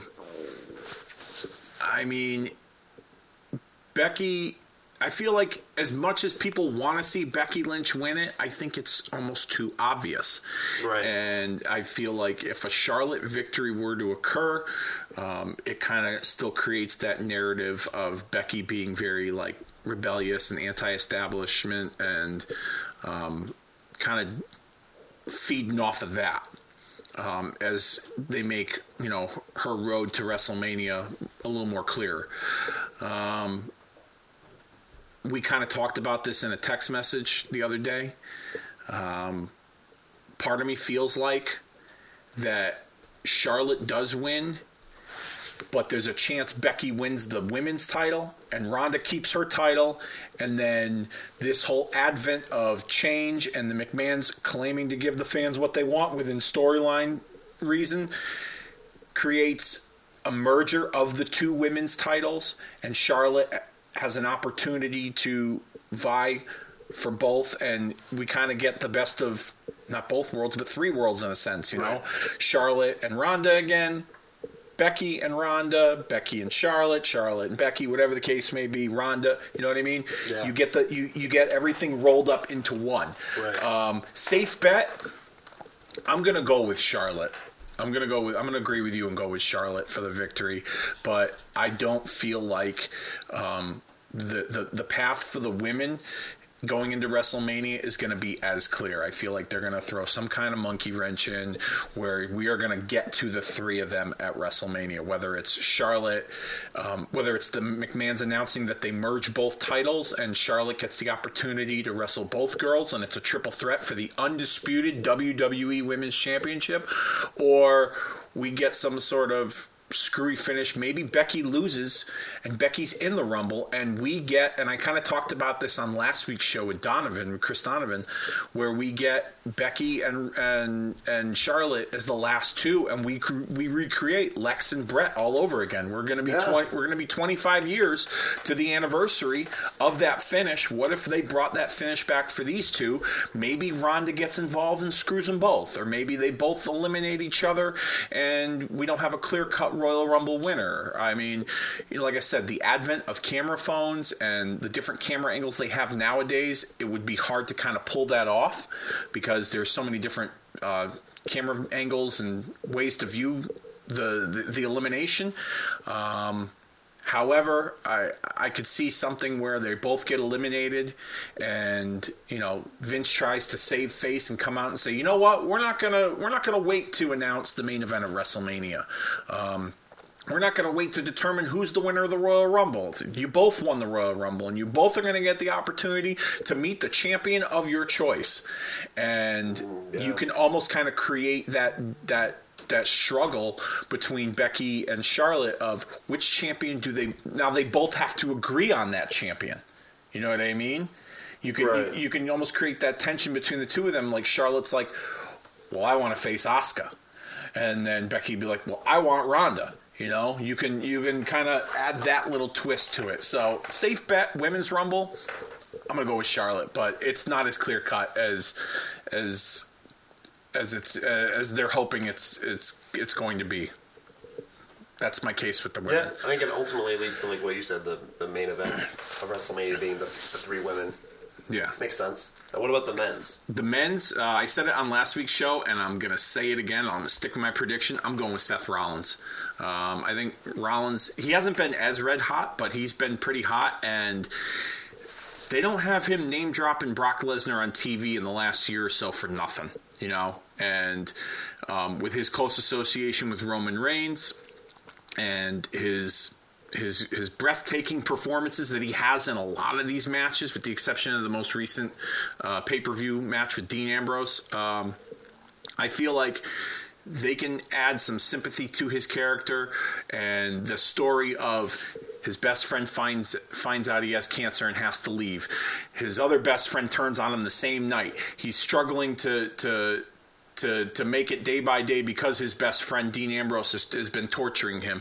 He's running through obstacles with guys like Lashley, only to eventually get to the moment that he has envisioned and has craved for so long, is an opportunity to prove that he can beat Brock, that he's better than Brock, and that he's a better champion than Brock. I think that's the story there when it comes to Seth Rollins. I don't think there's a story in Braun Strowman being a surprise entrant winning the whole thing. I think that'd be fucking silly. Because I've heard rumors that there's a chance he might be cleared just to be in the Rumble match, but not in the title picture itself. And I don't know. I mean, that's my take on it. I think Rollins wins and he's going to challenge Lesnar at WrestleMania. I know it's been rumored in the dirt sheets, but I feel like that's the obvious story that they could go with, and it's a good story. Sometimes obvious can be good. Yeah. You know, I said it earlier, the obvious route would be Becky winning, and I'm not saying it would be bad, but it would almost be too obvious. In this situation, I think Rollins obviously winning and facing Lesnar, I don't think people would shit all over it. Yeah, I would agree. I will say that I do believe that Seth Rollins will face Brock Lesnar for the Universal title at WrestleMania. It's the obvious story. There's some legs there. I don't think it's played out. Not yet, at least. But it's not because Seth Rollins is going to win the Royal Rumble. Who I think is going to win the Royal Rumble and defeat 29 other, men is going to be the man, Becky Lynch. I was waiting for you to say that. Becky Lynch, in my opinion, we've talked about this, guys. Just so you know, will further her outlaw, anti-hero character, and after being wronged, or in her opinion wronged, but not leaving her match with Asuka victorious as the SmackDown Women's Champion, and maybe not even leaving the Women's Royal Rumble as a victor, or even participating in it, will find a way to enter herself late into the Men's Royal Rumble, and a prime candidate or a prime scenario would involve R-Truth in the 30th entrant, with probably as few men in activity as possible. Again, the sensitivity of intergender conflict is certainly hanging, but if it's produced and, I don't want to say choreographed properly, but produced and walked through in a certain manner, a safe, believable scenario with Becky Lynch leaving the Men's Royal Rumble as the winner, in my opinion, gets us to what we both believe will take place, is a triple threat match for the Raw Women's Championship. Charlotte versus Becky and Ronda. Becky Lynch, the Men's Royal Rumble winner, and Ronda Rousey. I think you can see a scenario, especially if you want to put an exclamation point on the heat or the excitement that a women winning the Men's Royal Rumble, which would be a never been done before thing that the WWE is so fond of. I think, eliminating a Baron Corbin to win the Royal Rumble for Becky Lynch, who's going to hate that? You know what I mean? Yeah. You're going to get people who love Becky Lynch that might even get upset that she's winning the Men's Royal Rumble. Oh, we gave him a Women's Royal Rumble. Why is she winning the Men's Royal Rumble? I think you're going to have less of that if you can maximize the excitement of others and kind of mask some of that displeasure by having her eliminate someone that people hate. And Baron Corbin's a good example. John Cena would be a perfect example. While he's universally, think Becky could eliminate John Cena? A nice little interaction the two had a couple weeks ago on SmackDown, I think could create an interesting scenario where John Cena is the 29th participant eliminated, the final elimination for Becky to win. I don't know about that. I mean, those are just a couple. I love your idea, but I don't know if Cena would be the guy that. I'm not saying he has to be. I think it would definitely need to be someone that